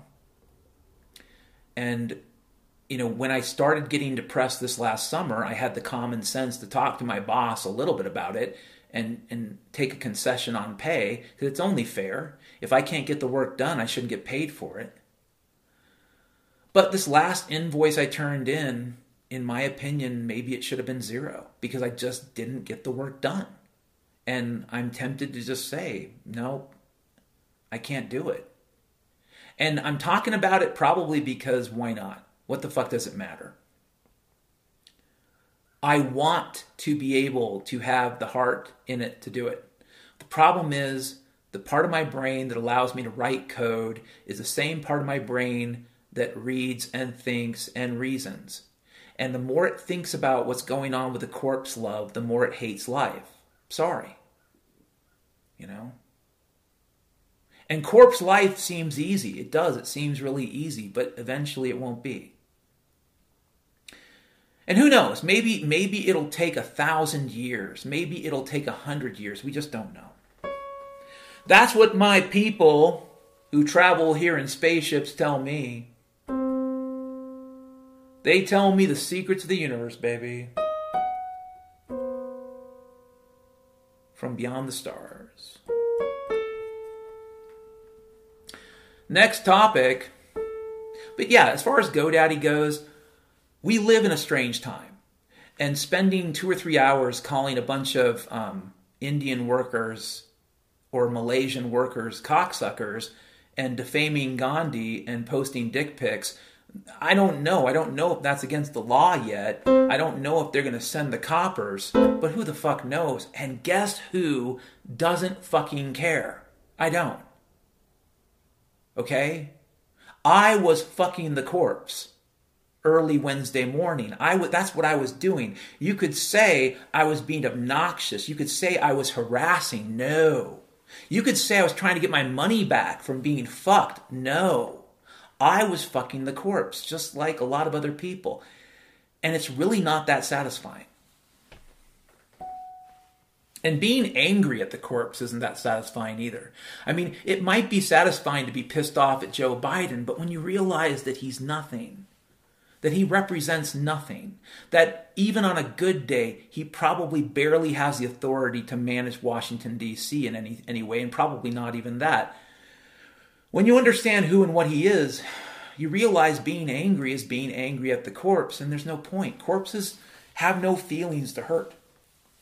Corpses are done. They're dead. Shaking your fist at a dead body returns no money. It doesn't. And we all know about beating a dead horse. And I'm not sure you should beat horses or people at all. But certainly, even if beating a live horse worked, beating a dead horse does nothing. So, next topic. Yeah, before I go, it's fuck GoDaddy and fuck the office of the CEO. I sent him several emails calling him cocksucker. I backed up my files, but again, backing up files, that's such a fucking 2019 thing to say. Why does it fucking matter? We will be lucky if any of the technological extravagances or extravagant technological miracles keep working in the years ahead. We will be lucky if a lot of this complexity keeps working. I think a lot of it's going to fail because it was never based upon anything than crookedness. It wasn't. If you dig down deep enough, you'll find crookedness. If we actually had a free society, I don't think we would be facing the problems we're facing right now. But that's kind of related. It's logical. If we did, we wouldn't be where we're at. But we're where we're at, we're here. And all I know about governments and Death Stars is eventually they explode. And all I know is when I smell the state of this Death Star, it smells rotten. It smells pretty close to being either dead or nearly dead. Yeah. Next topic.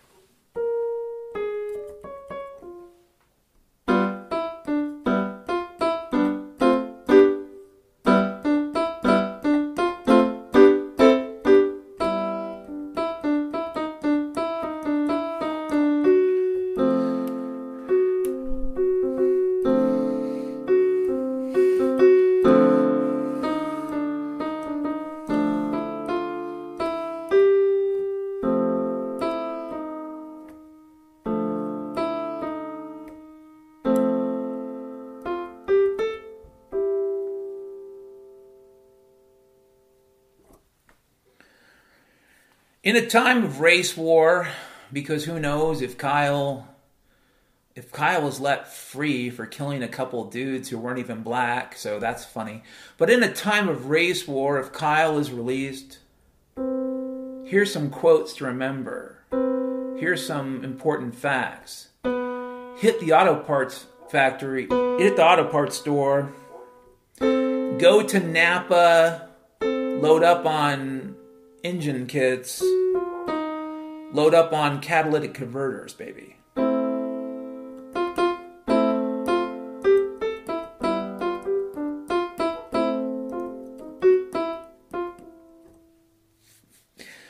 Hit the auto parts store, but burn the library. There's cash at the auto parts store. Why would we need the library if Kyle's let free? If Kyle can wander the streets, not guilty on all charges, wouldn't that be nice? It'd probably be true too, right? Then the BLM Antifa gutter freaks will cover themselves in KY jelly and run through the streets of Kenosha, setting stuff on fire and beating old people to death with bicycle chain and bats and pillowcases filled with D-cell batteries. They will hit all the auto parts stores. Those catalytic converters and batteries, they're worth a lot, bro. In a time of race war.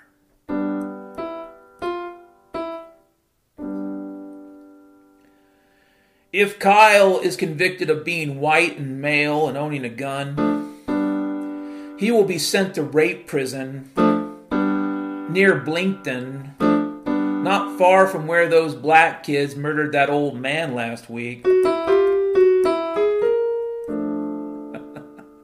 Was that racist? Well, it's the race war, baby. Just warming up. The jungle freaks, after rubbing diesel fuel on their junk, they'll run half naked through the city of Kenosha, looking for young flesh.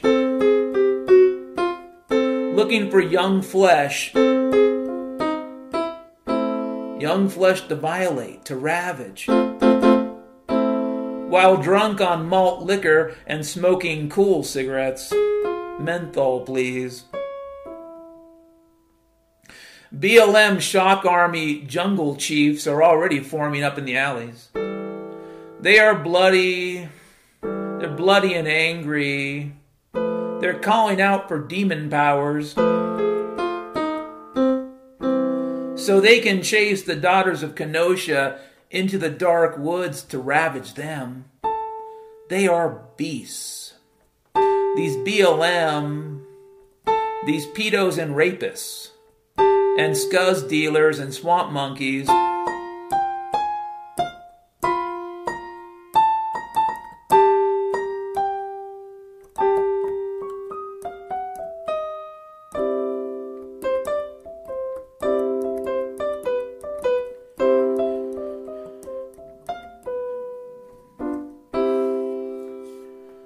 Yes, indeed, I expect to offend a lot of people with this podcast. We need an army of Kyle.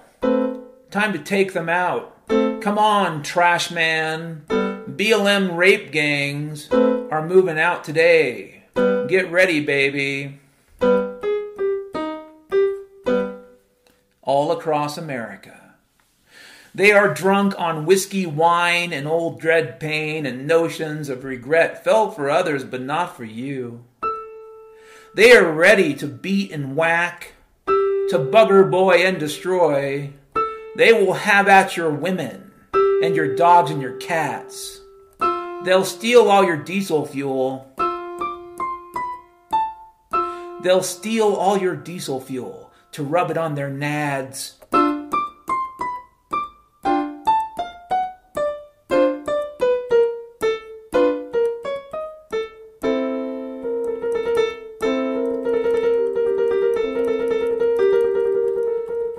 Rubbing it all on their nads, that diesel fuel. That's in the time of race war. In the time of race war, do not hide in the library. It may seem like a good move. In the time of race war, don't hide in the library. They burn the library, but you can hide in the bookstore. Because it turns out, in the time of race war, the bookstore confuses them. They be like saying, why you pay to read? They won't see you at the bookstore. The commies will think you're at the library.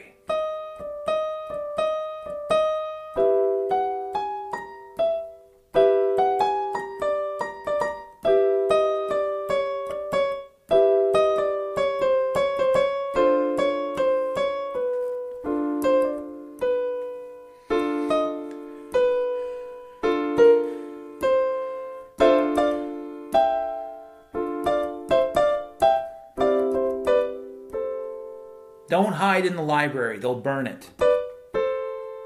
Don't hide at the auto parts store. They're going to ravage that place and steal everything, probably you too. But you can hide at the bookstore. They cannot see the bookstore in the time of race war. Draeger folk, bring forth the malt liquor and cool cigarettes. Screamed General Mumbata of the 4th BLM Shock Army near Kenosha. What first? Asked his XO. Well, we go to O'Reilly's. We'll go to O'Reilly's, replied the general, as he pondered rubbing diesel fuel on his junk and then chasing the old white people to the ravine so the rats can chew them up. Black-clad freaks, carrying bats and chain, meth in their brain.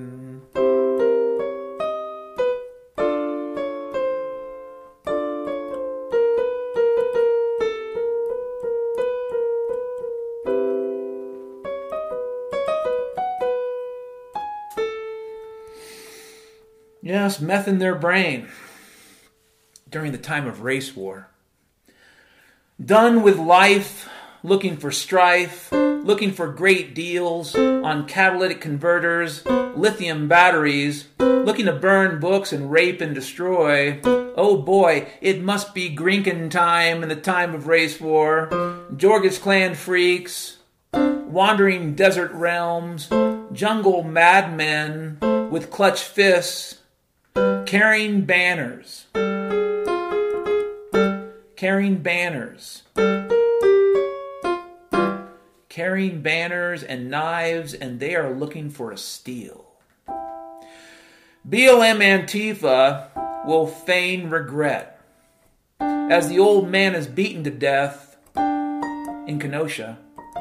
Not far from, where that lesbian couple was raped and murdered by those black kids.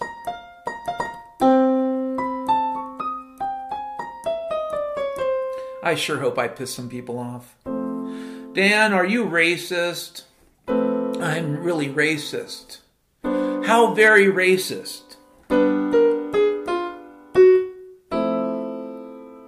I am the most racist person in Utah.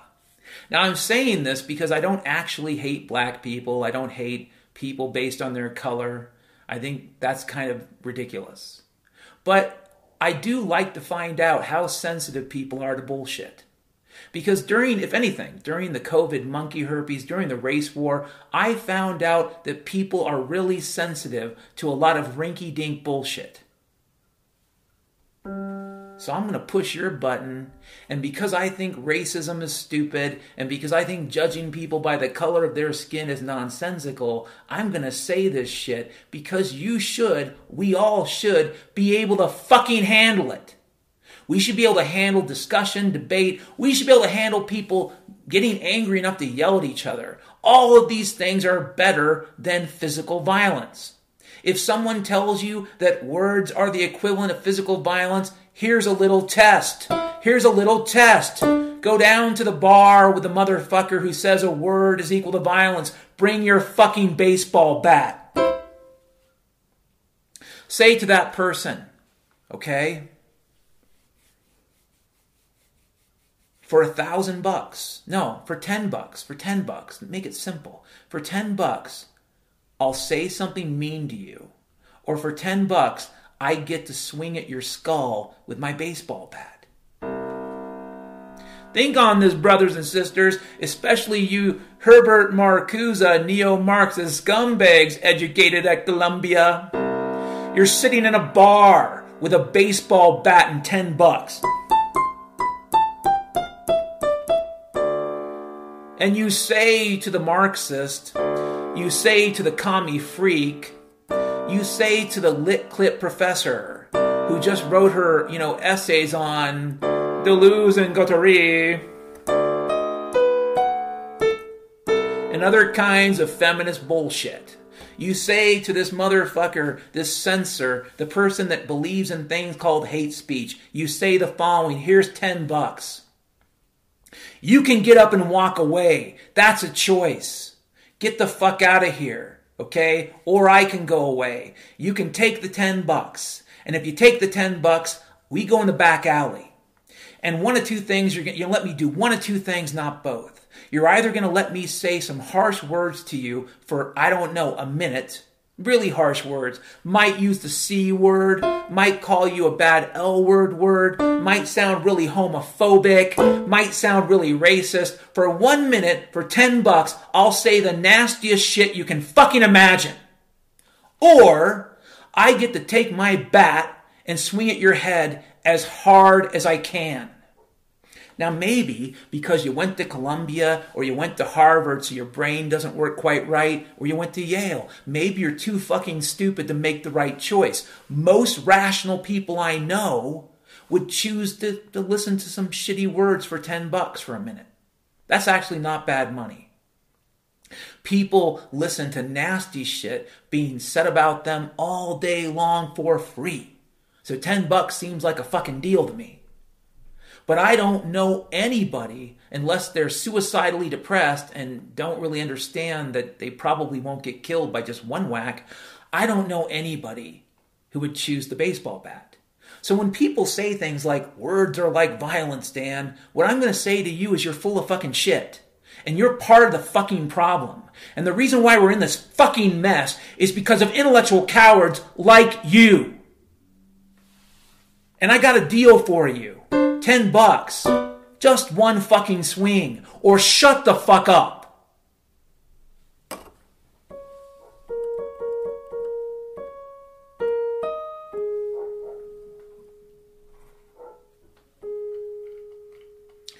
During the time of race war, they play pretend.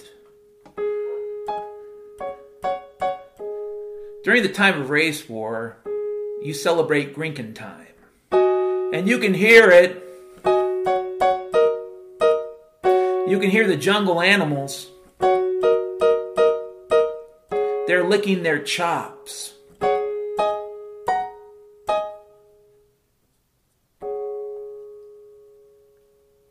After the second race war, all the Strigan League Hagum witches will be made to humble themselves before the Tragus men of Region 6.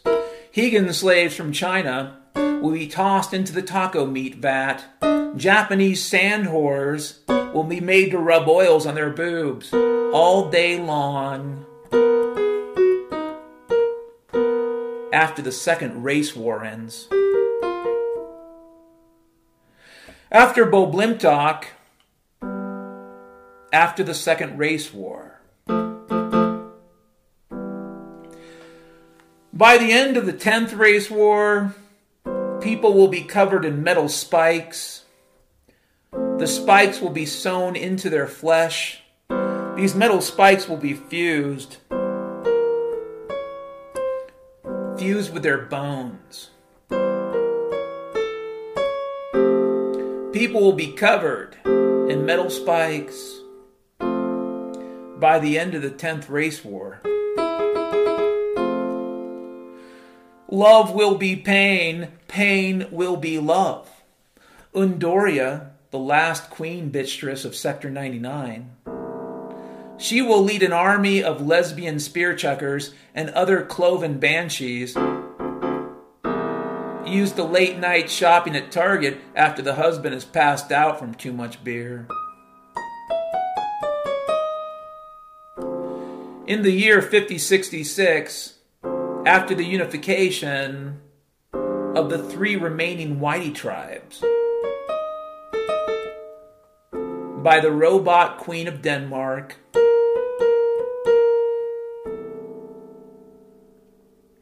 a leader of the POC clans will rise up from the Gumtree zones of the last foraging areas where lamprey rats feed on babies just after they are born. This leader dude, this leader guy, he's going to ignite the pursuit of catalytic converters again, yeah. People will hunt for tires and wheels and chrome.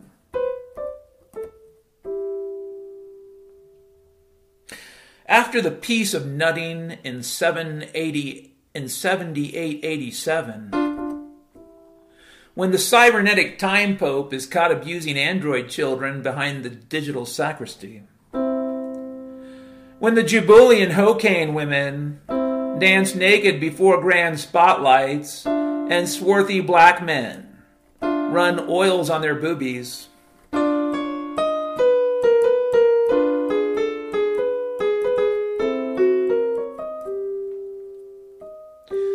in the time of race war. This is when all the race war crap ends at the Peace of 78-87, the Peace of Nutting. So many died in the race wars, really.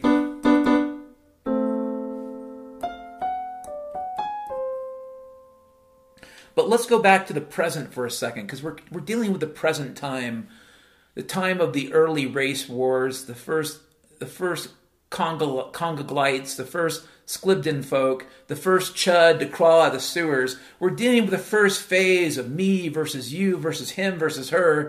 It's going to be crazy. 8,000 separate clans, all vying for kingdom control of the nuclear bombs for what?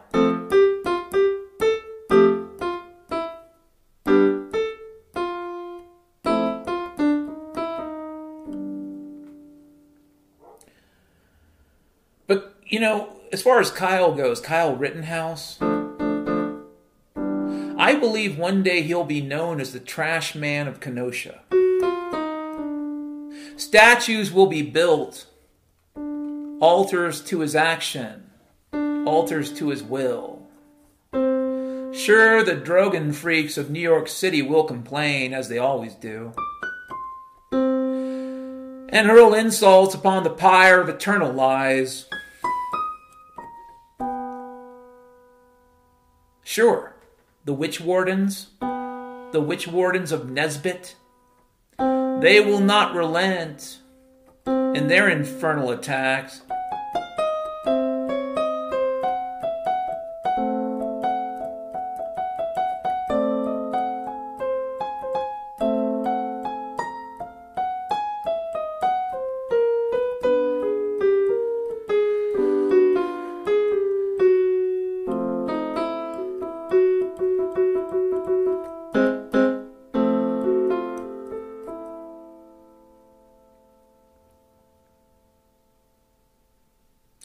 But Kyle shall be known as General Kyle, and his army will cleanse the land of trash. It is the age of Bo Blimptock, a season of hope. Master races vying for mastery, whore armies stealing milk for crying babies, taxmen strung up with piano wire, and those that have pure blood and will, they shall be the Grinken army of the future. Can you hear the voice? Can you hear the voice of Hort? Cried Furemaster Gergen.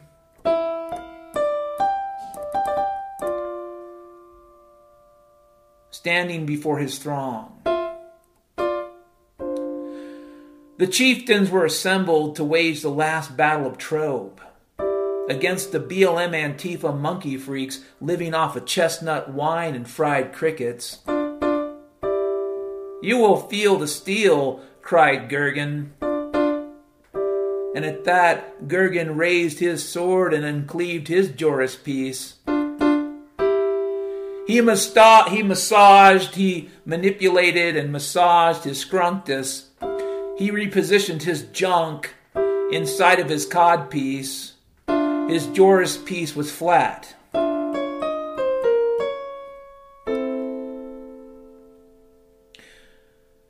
In order to understand the different race wars, you have to understand the 9 dimensions of standard racial destructuring. The first is lotus eel. It's a very important spot. You find some rebar. Lotus eel is painful. The second dimension of racial destructuring is sphinctus. Sphinctus is the understanding that what you think you know is not what you know, and what you know is what you should have known about that person that knew everything.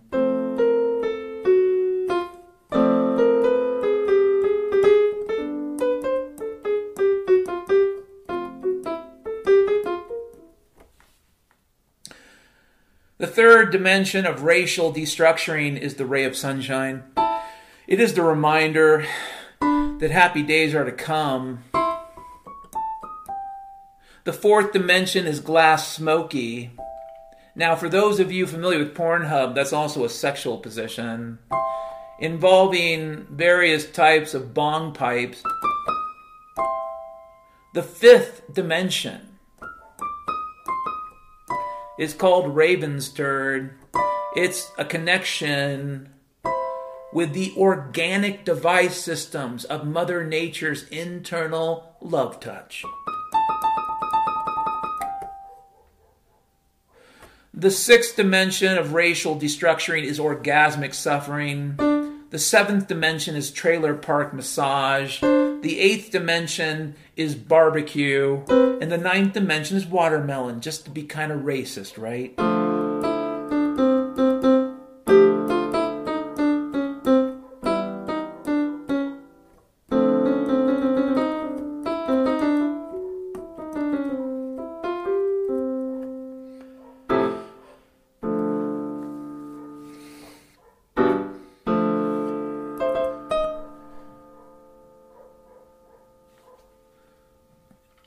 Corizia, the Huntress, she's got an army.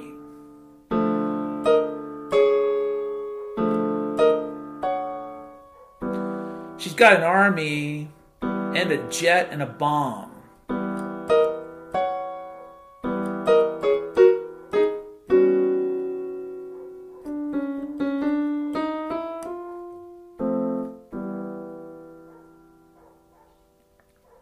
Corizia, the Huntress, she's got an army, she's got a jet, she's got a bomb, and a knife hidden in her panties. She began planning for the race wars when Abraham Lincoln was still hunting runaway slaves in the territories.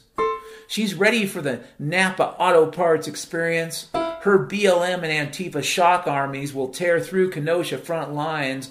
Only bookstores offer safe harbor. Listen, in the time of race war, you can be a mountain flower. You can get angry and scream. It's up to you. This thing resolves itself. And Kyle becomes the high country regulator.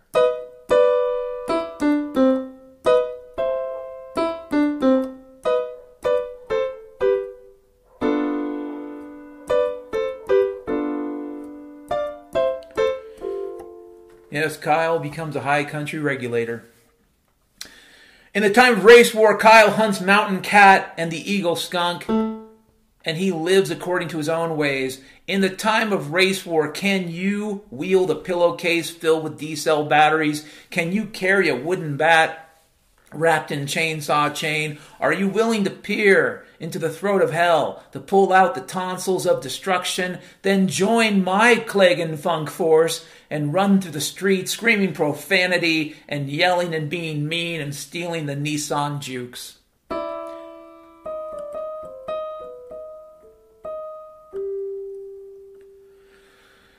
Yes, in the time of race war,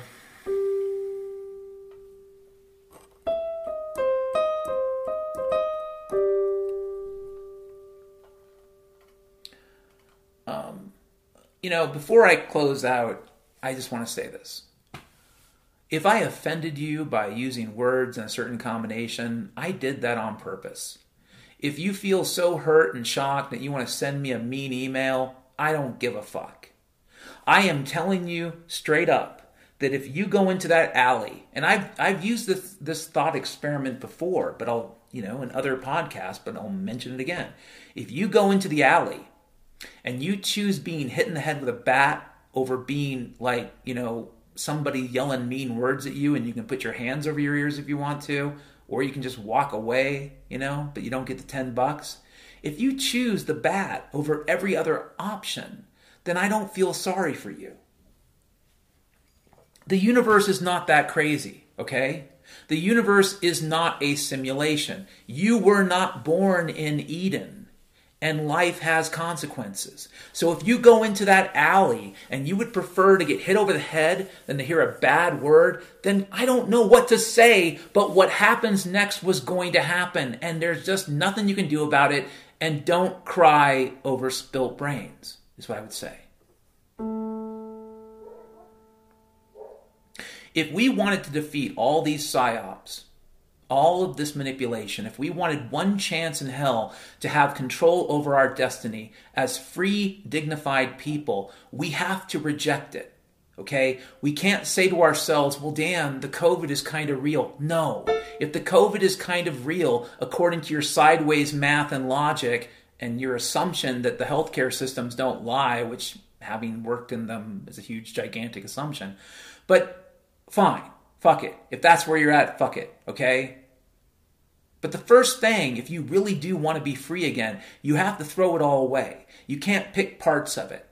You can't pick the parts that make you feel better because somebody you could have helped, somebody you could have counseled, somebody you could have been compassionate towards who is no longer with you because they decided to jump off a building, guess what? It's hard to confront that. But if you want a chance in hell, you got to. If we wanted a chance in hell, we could reject all of it. And if you're a Christian and you said to yourself, well, Dan, what if, what does this mean to me? Listen, it means the same thing. Reject the lie. But as a Christian, you also know this. You know that even though it's prophecy, it's not a calendar, but even though it's prophecy, you know that in the end times, this will be the state of the church. This will be the state of mankind. You know that too. So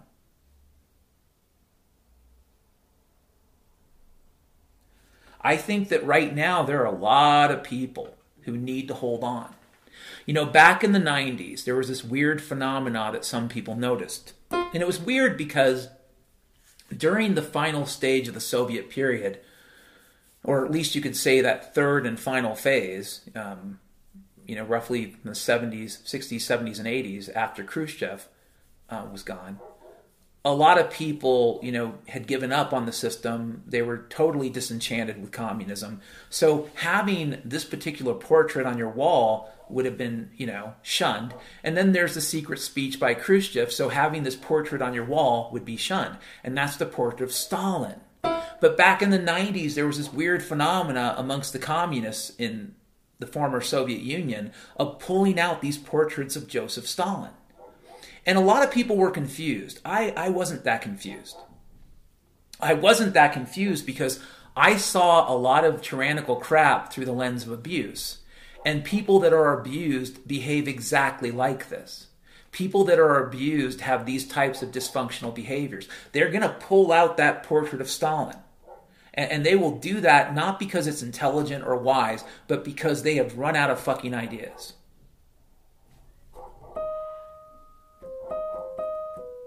A lot of people right now have negotiated to have certain trauma monkeys. I want the COVID trauma monkey. I want the BLM Antifa trauma monkey. I want the World Economic Foundation Klaus Schwab condos for the governor's trauma monkey. But what I would tell you is that all you're doing is negotiating for fear. The best answer would be to throw it all away. And that includes climate change, by the way. I don't know for certain what's going on out there, but I do know they're lying to us. So that also includes climate change, that nebulous, vague, impossible to define thing that they never quite explain. And people will hold on to these things. And as I've said in previous podcasts, you're probably holding on to rocks. And as Dr. Freckles has said, if the outcome for a bad decision is death, that's just because the universe works. I'm sorry. If you want to be constantly and consistently rewarded for doing bad things, the only likely outcome is that things will just get worse. See the American economy. Okay? We keep avoiding pain, thinking that you can, in fact, avoid it, and then it just goes away. It doesn't go away. It doesn't.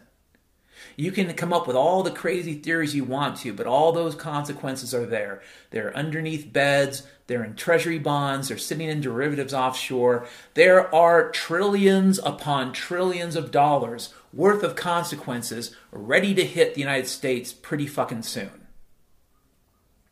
And it's not going to be linear. It won't be, I went to the store yesterday and a chicken was $5 and the next day the chicken was $5.75. No, it's going to be more like you went and got the chicken, the next day the chicken was 10 times as much, and by day 3 there's no fucking chicken.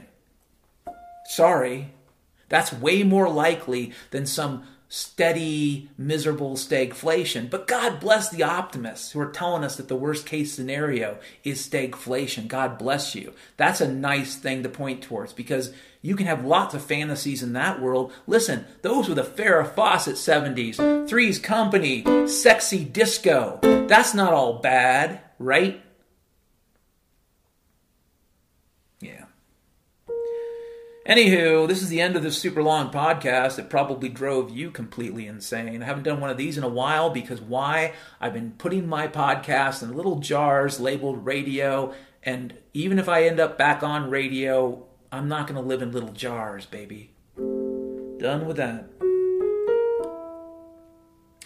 And as far as depression goes, here's some advice. Keep a list of things that make you happy. If you suffer from severe depression, keep a list of things that are reasons why you wake up in the morning. I don't know your list, okay? But it's a list of real things. And if that list ever gets close to 0, reach out to somebody. I don't know if there's an easier way to deal with this than that. Reach out to someone if your list gets close to 0. This is a messed up age we live in. And there are people that I believe are terrible people, and I would feel no sadness over them going away. But I think most people are just like me. Not perfect, not perfect, just ordinary people trying to survive. And a lot of people suffer from depression right now, and being gaslit on a planetary scale does not help with mental illness. How can I put that any other fucking way? In fact, you could say it's counterproductive. If you're out there and you suffer from depression, keep a list of things that make you happy. Keep a list on a piece of paper, not on your computer. Do yourself a favor of marking things off that list if it no longer makes you happy. If the list gets close to 0, probably before it gets to 0, try to reach out to somebody. Beyond that, I don't know what to tell you. I do a lot of self-medication. I do a lot of barely getting by. I do a lot of struggling, and I do a lot of just meandering my way towards inevitable death. I guess you could call it, maybe there's a better word for it, just muddle through, right?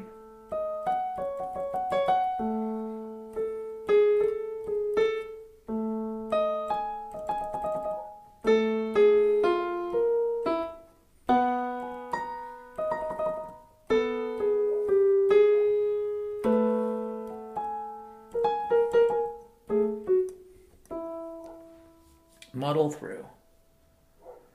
You muddle through. You muddle through this. Your brain doesn't work right. You can't focus. You can't concentrate. You muddle through. You do what you can every day. If you're a Christian, you pray. If you're not a Christian, give praying a chance. Open up a Bible. I am not in a position where I feel like I have a right to say this, but there is safety in Christ. There is safety in Jesus. If you can give up a lot of this crap to Jesus, and I haven't figured it out yet, brothers and sisters, so if I had an answer, I'd tell you.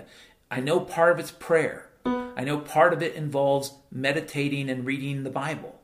And I know part of it involves understanding the Bible and trying to live according to what you think God, and specifically Jesus Christ, living according to what ways Christ would want us to live.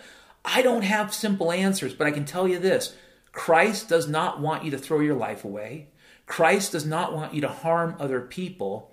Christ isn't happy when you say mean things, but Christ is probably less happy when you do physically bad, irreversible things. Beyond that, I don't have any good ideas. I would say you could form a racialist clan. You could call yourself the Stinkmen. You could call yourself the Danish Grungies.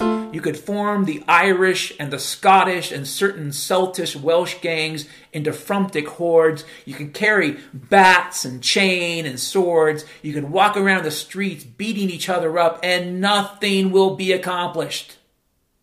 And it's even possible that the people you should be directing your pain towards are watching all of it on TV hundreds of feet below the surface of the earth. You can form a racial clan and you can go to hate. And you can blame this on gay people or black people or Jewish people. You can blame this on everybody. But it turns out it's people. It turns out that there is nobody to blame but pretty much every fucking wretched human in a way. That's closer to the truth. Not that there's some magical group of people that's responsible for it all, but that human beings allowed themselves to be enslaved, and human beings are allowing themselves to be gaslit on a global scale. And that human beings would rather pick the easiest cognitive fight. They would rather blame their neighbors. They would rather blame their community. They'd rather blame homeless people or poor people or any minority than accept the possibility that maybe we're being lied to. Maybe we're being fucked with. We'd almost rather have a race war than accept the possibility that the race war is bullshit. And I will say this again before the end. Too many people on planet Earth have way more faith in COVID-19 than either themselves, and if they're Christians, or God. If you place COVID-19 on a table, next to it you placed yourself, and then next to that you place God. People would rather have the COVID-19. I don't have all the answers as to why. You could say that evil is insidious, and that's an easy answer that tells us nothing. You could say that, well, this is the end times, and I don't know, so that's not an answer I look to right now. It could be just as simple as convenience. It could be just as simple as it's harder for intelligent monkeys of all colors, shapes, and sizes. It's harder for hairless, smart monkeys to give up a bad paradigm. It is harder for them to do that than it is to starve. So they would rather starve. They would rather starve. They would rather die of thirst. And if it sounds like I'm describing a cult, well, here's the definition of a cult. Another definition. A cult is a paradigm that is no longer functional. That's it. A model of the world that doesn't help you, but in fact harms you, is probably a cult. And if it takes on a form where it has a leader and a dogma and some little tiny Greta Thunberg that runs around the world freaking people out, while doing God knows what, that's a bigger cult. But the basic core of most cults, when you think about it, from an ideological standpoint, the core ideology of every cult is some paradigm that can no longer help you. In fact, some paradigm that might in fact kill you. And it's hard to give up paradigms. I mentioned Thomas Kuhn in a podcast, The Structure of Scientific Revolutions. If you have time to get a paperback of that, I recommend it. It's not a long read, but it is a worthy read. Thomas Kuhn, The Structure of Scientific Revolutions. He is the person that coined the term paradigm shift. And he'll tell you what I'll tell you. Right before the world changes, people do go crazy and they hold on to their old beliefs, bare knuckles, bleeding. The paradigm is more likely to kill you in the future than anything else. Your bad paradigm is more likely to kill you than not being like super kung fu guy. Your bad paradigm is more likely to kill you than not having enough storable food. Your bad paradigm is more likely to kill you than any other problem you will face, because your bad paradigm will make you blindsided to every real threat in front of you. What did I say about the GoDaddy rant? That's a problem from 2019, motherfucker. So I can preach too, but clearly I'm still, blindsided a bit by bullshit that no longer matters, really. Bad paradigm will make you blindsided, and you will not see the real threats in front of you. And if you're like me, or, Harry Truman, not the president, but that old man that lived on Mount St. Helens, if you're like me and Mount St. Helens, Harry Truman, and you're aware of all the risks, but you're decided that, whatever, it's 2015 and the world looks like it's heading a certain direction, and I would rather just enjoy the last 10 years, write some books, write a little bit of philosophy, do some podcasting. I'd rather do that than anything else for the last 10 years of my life. If you look into the abyss and you're responsible for no one, if you're like Harry Truman with your 17 or 20 cats on the top of Mount St. Helens, you know that the volcano is going to explode. You know that you'll be hurtling towards space. If you know these things and you still make a decision to live on the volcano, that is your choice. That is not ignorance. That is not folly. That is a choice. You didn't accidentally die. The volcano did all the fucking work. It's okay to accept the fact that best case scenario, if we're really, really lucky, a lot of people are still going to die here pretty soon. Of that I'm certain, even if these aren't the end times. Perhaps so many are about to die that a lot of people won't be able to just make it to deal with it, really. I think that that's true. I don't want to scare people, but I think that we've been looking at the wrong problems and now it's just too late. Now we're basically faced with reality, and the government won't tell you about reality. They'll tell you about all kinds of bullshit, but they'll never really tell you what's going on. I think that there are some hard times ahead. Best case scenario, if you're over the age of 50, the times are going to be so hard that life expectancies will probably go back to 1870s levels. And if you happen to be 70 years old in the year 2055, you'll be a really, really old person and really lucky or really fucking wise. Or both. I don't want to scare you. I don't want to lie to you. I think that we are on the precipice of something, and I don't think what's beyond it is any good. And also, I don't think it's avoidable. And if you want some advice from an old crooked Irishman to anybody else out there listening, live the best parts of this life that you have. Okay? Be aware, be knowledgeable. And if you want a chance to survive whatever's coming, be flexible up to a point. You should have principles. I have principles. I follow principles derived from my Christianity, and I follow principles derived from my own school of hard knocks, experiences with anarchism and libertarianism. I have principles around freedom and dignity, and I will hold on to them. But when it comes to food, with the exception of cannibalism and murder, when it comes to things that you have to eat or drink, when it comes to where you're going to live, when it comes to whether you're going to abandon your home in a city, a home that just 10 years ago they said it's going to be worth $5 million in 2035, when it comes to abandoning your home, you better be willing to do it. Or be like Harry Truman and acknowledge the fact that you made a choice to put your life at risk. But do so with your eyes open, is all I'm saying. Accept your situation and accept the possibility that whatever is about to happen is going to happen. And there is zero you can do about it. You can be flexible, you can be rational, and if in a situation you can help, but you will not change any of it. And if the question is, well, could we have avoided it? Well, that's irrelevant now, but here's what I will tell you. We could have.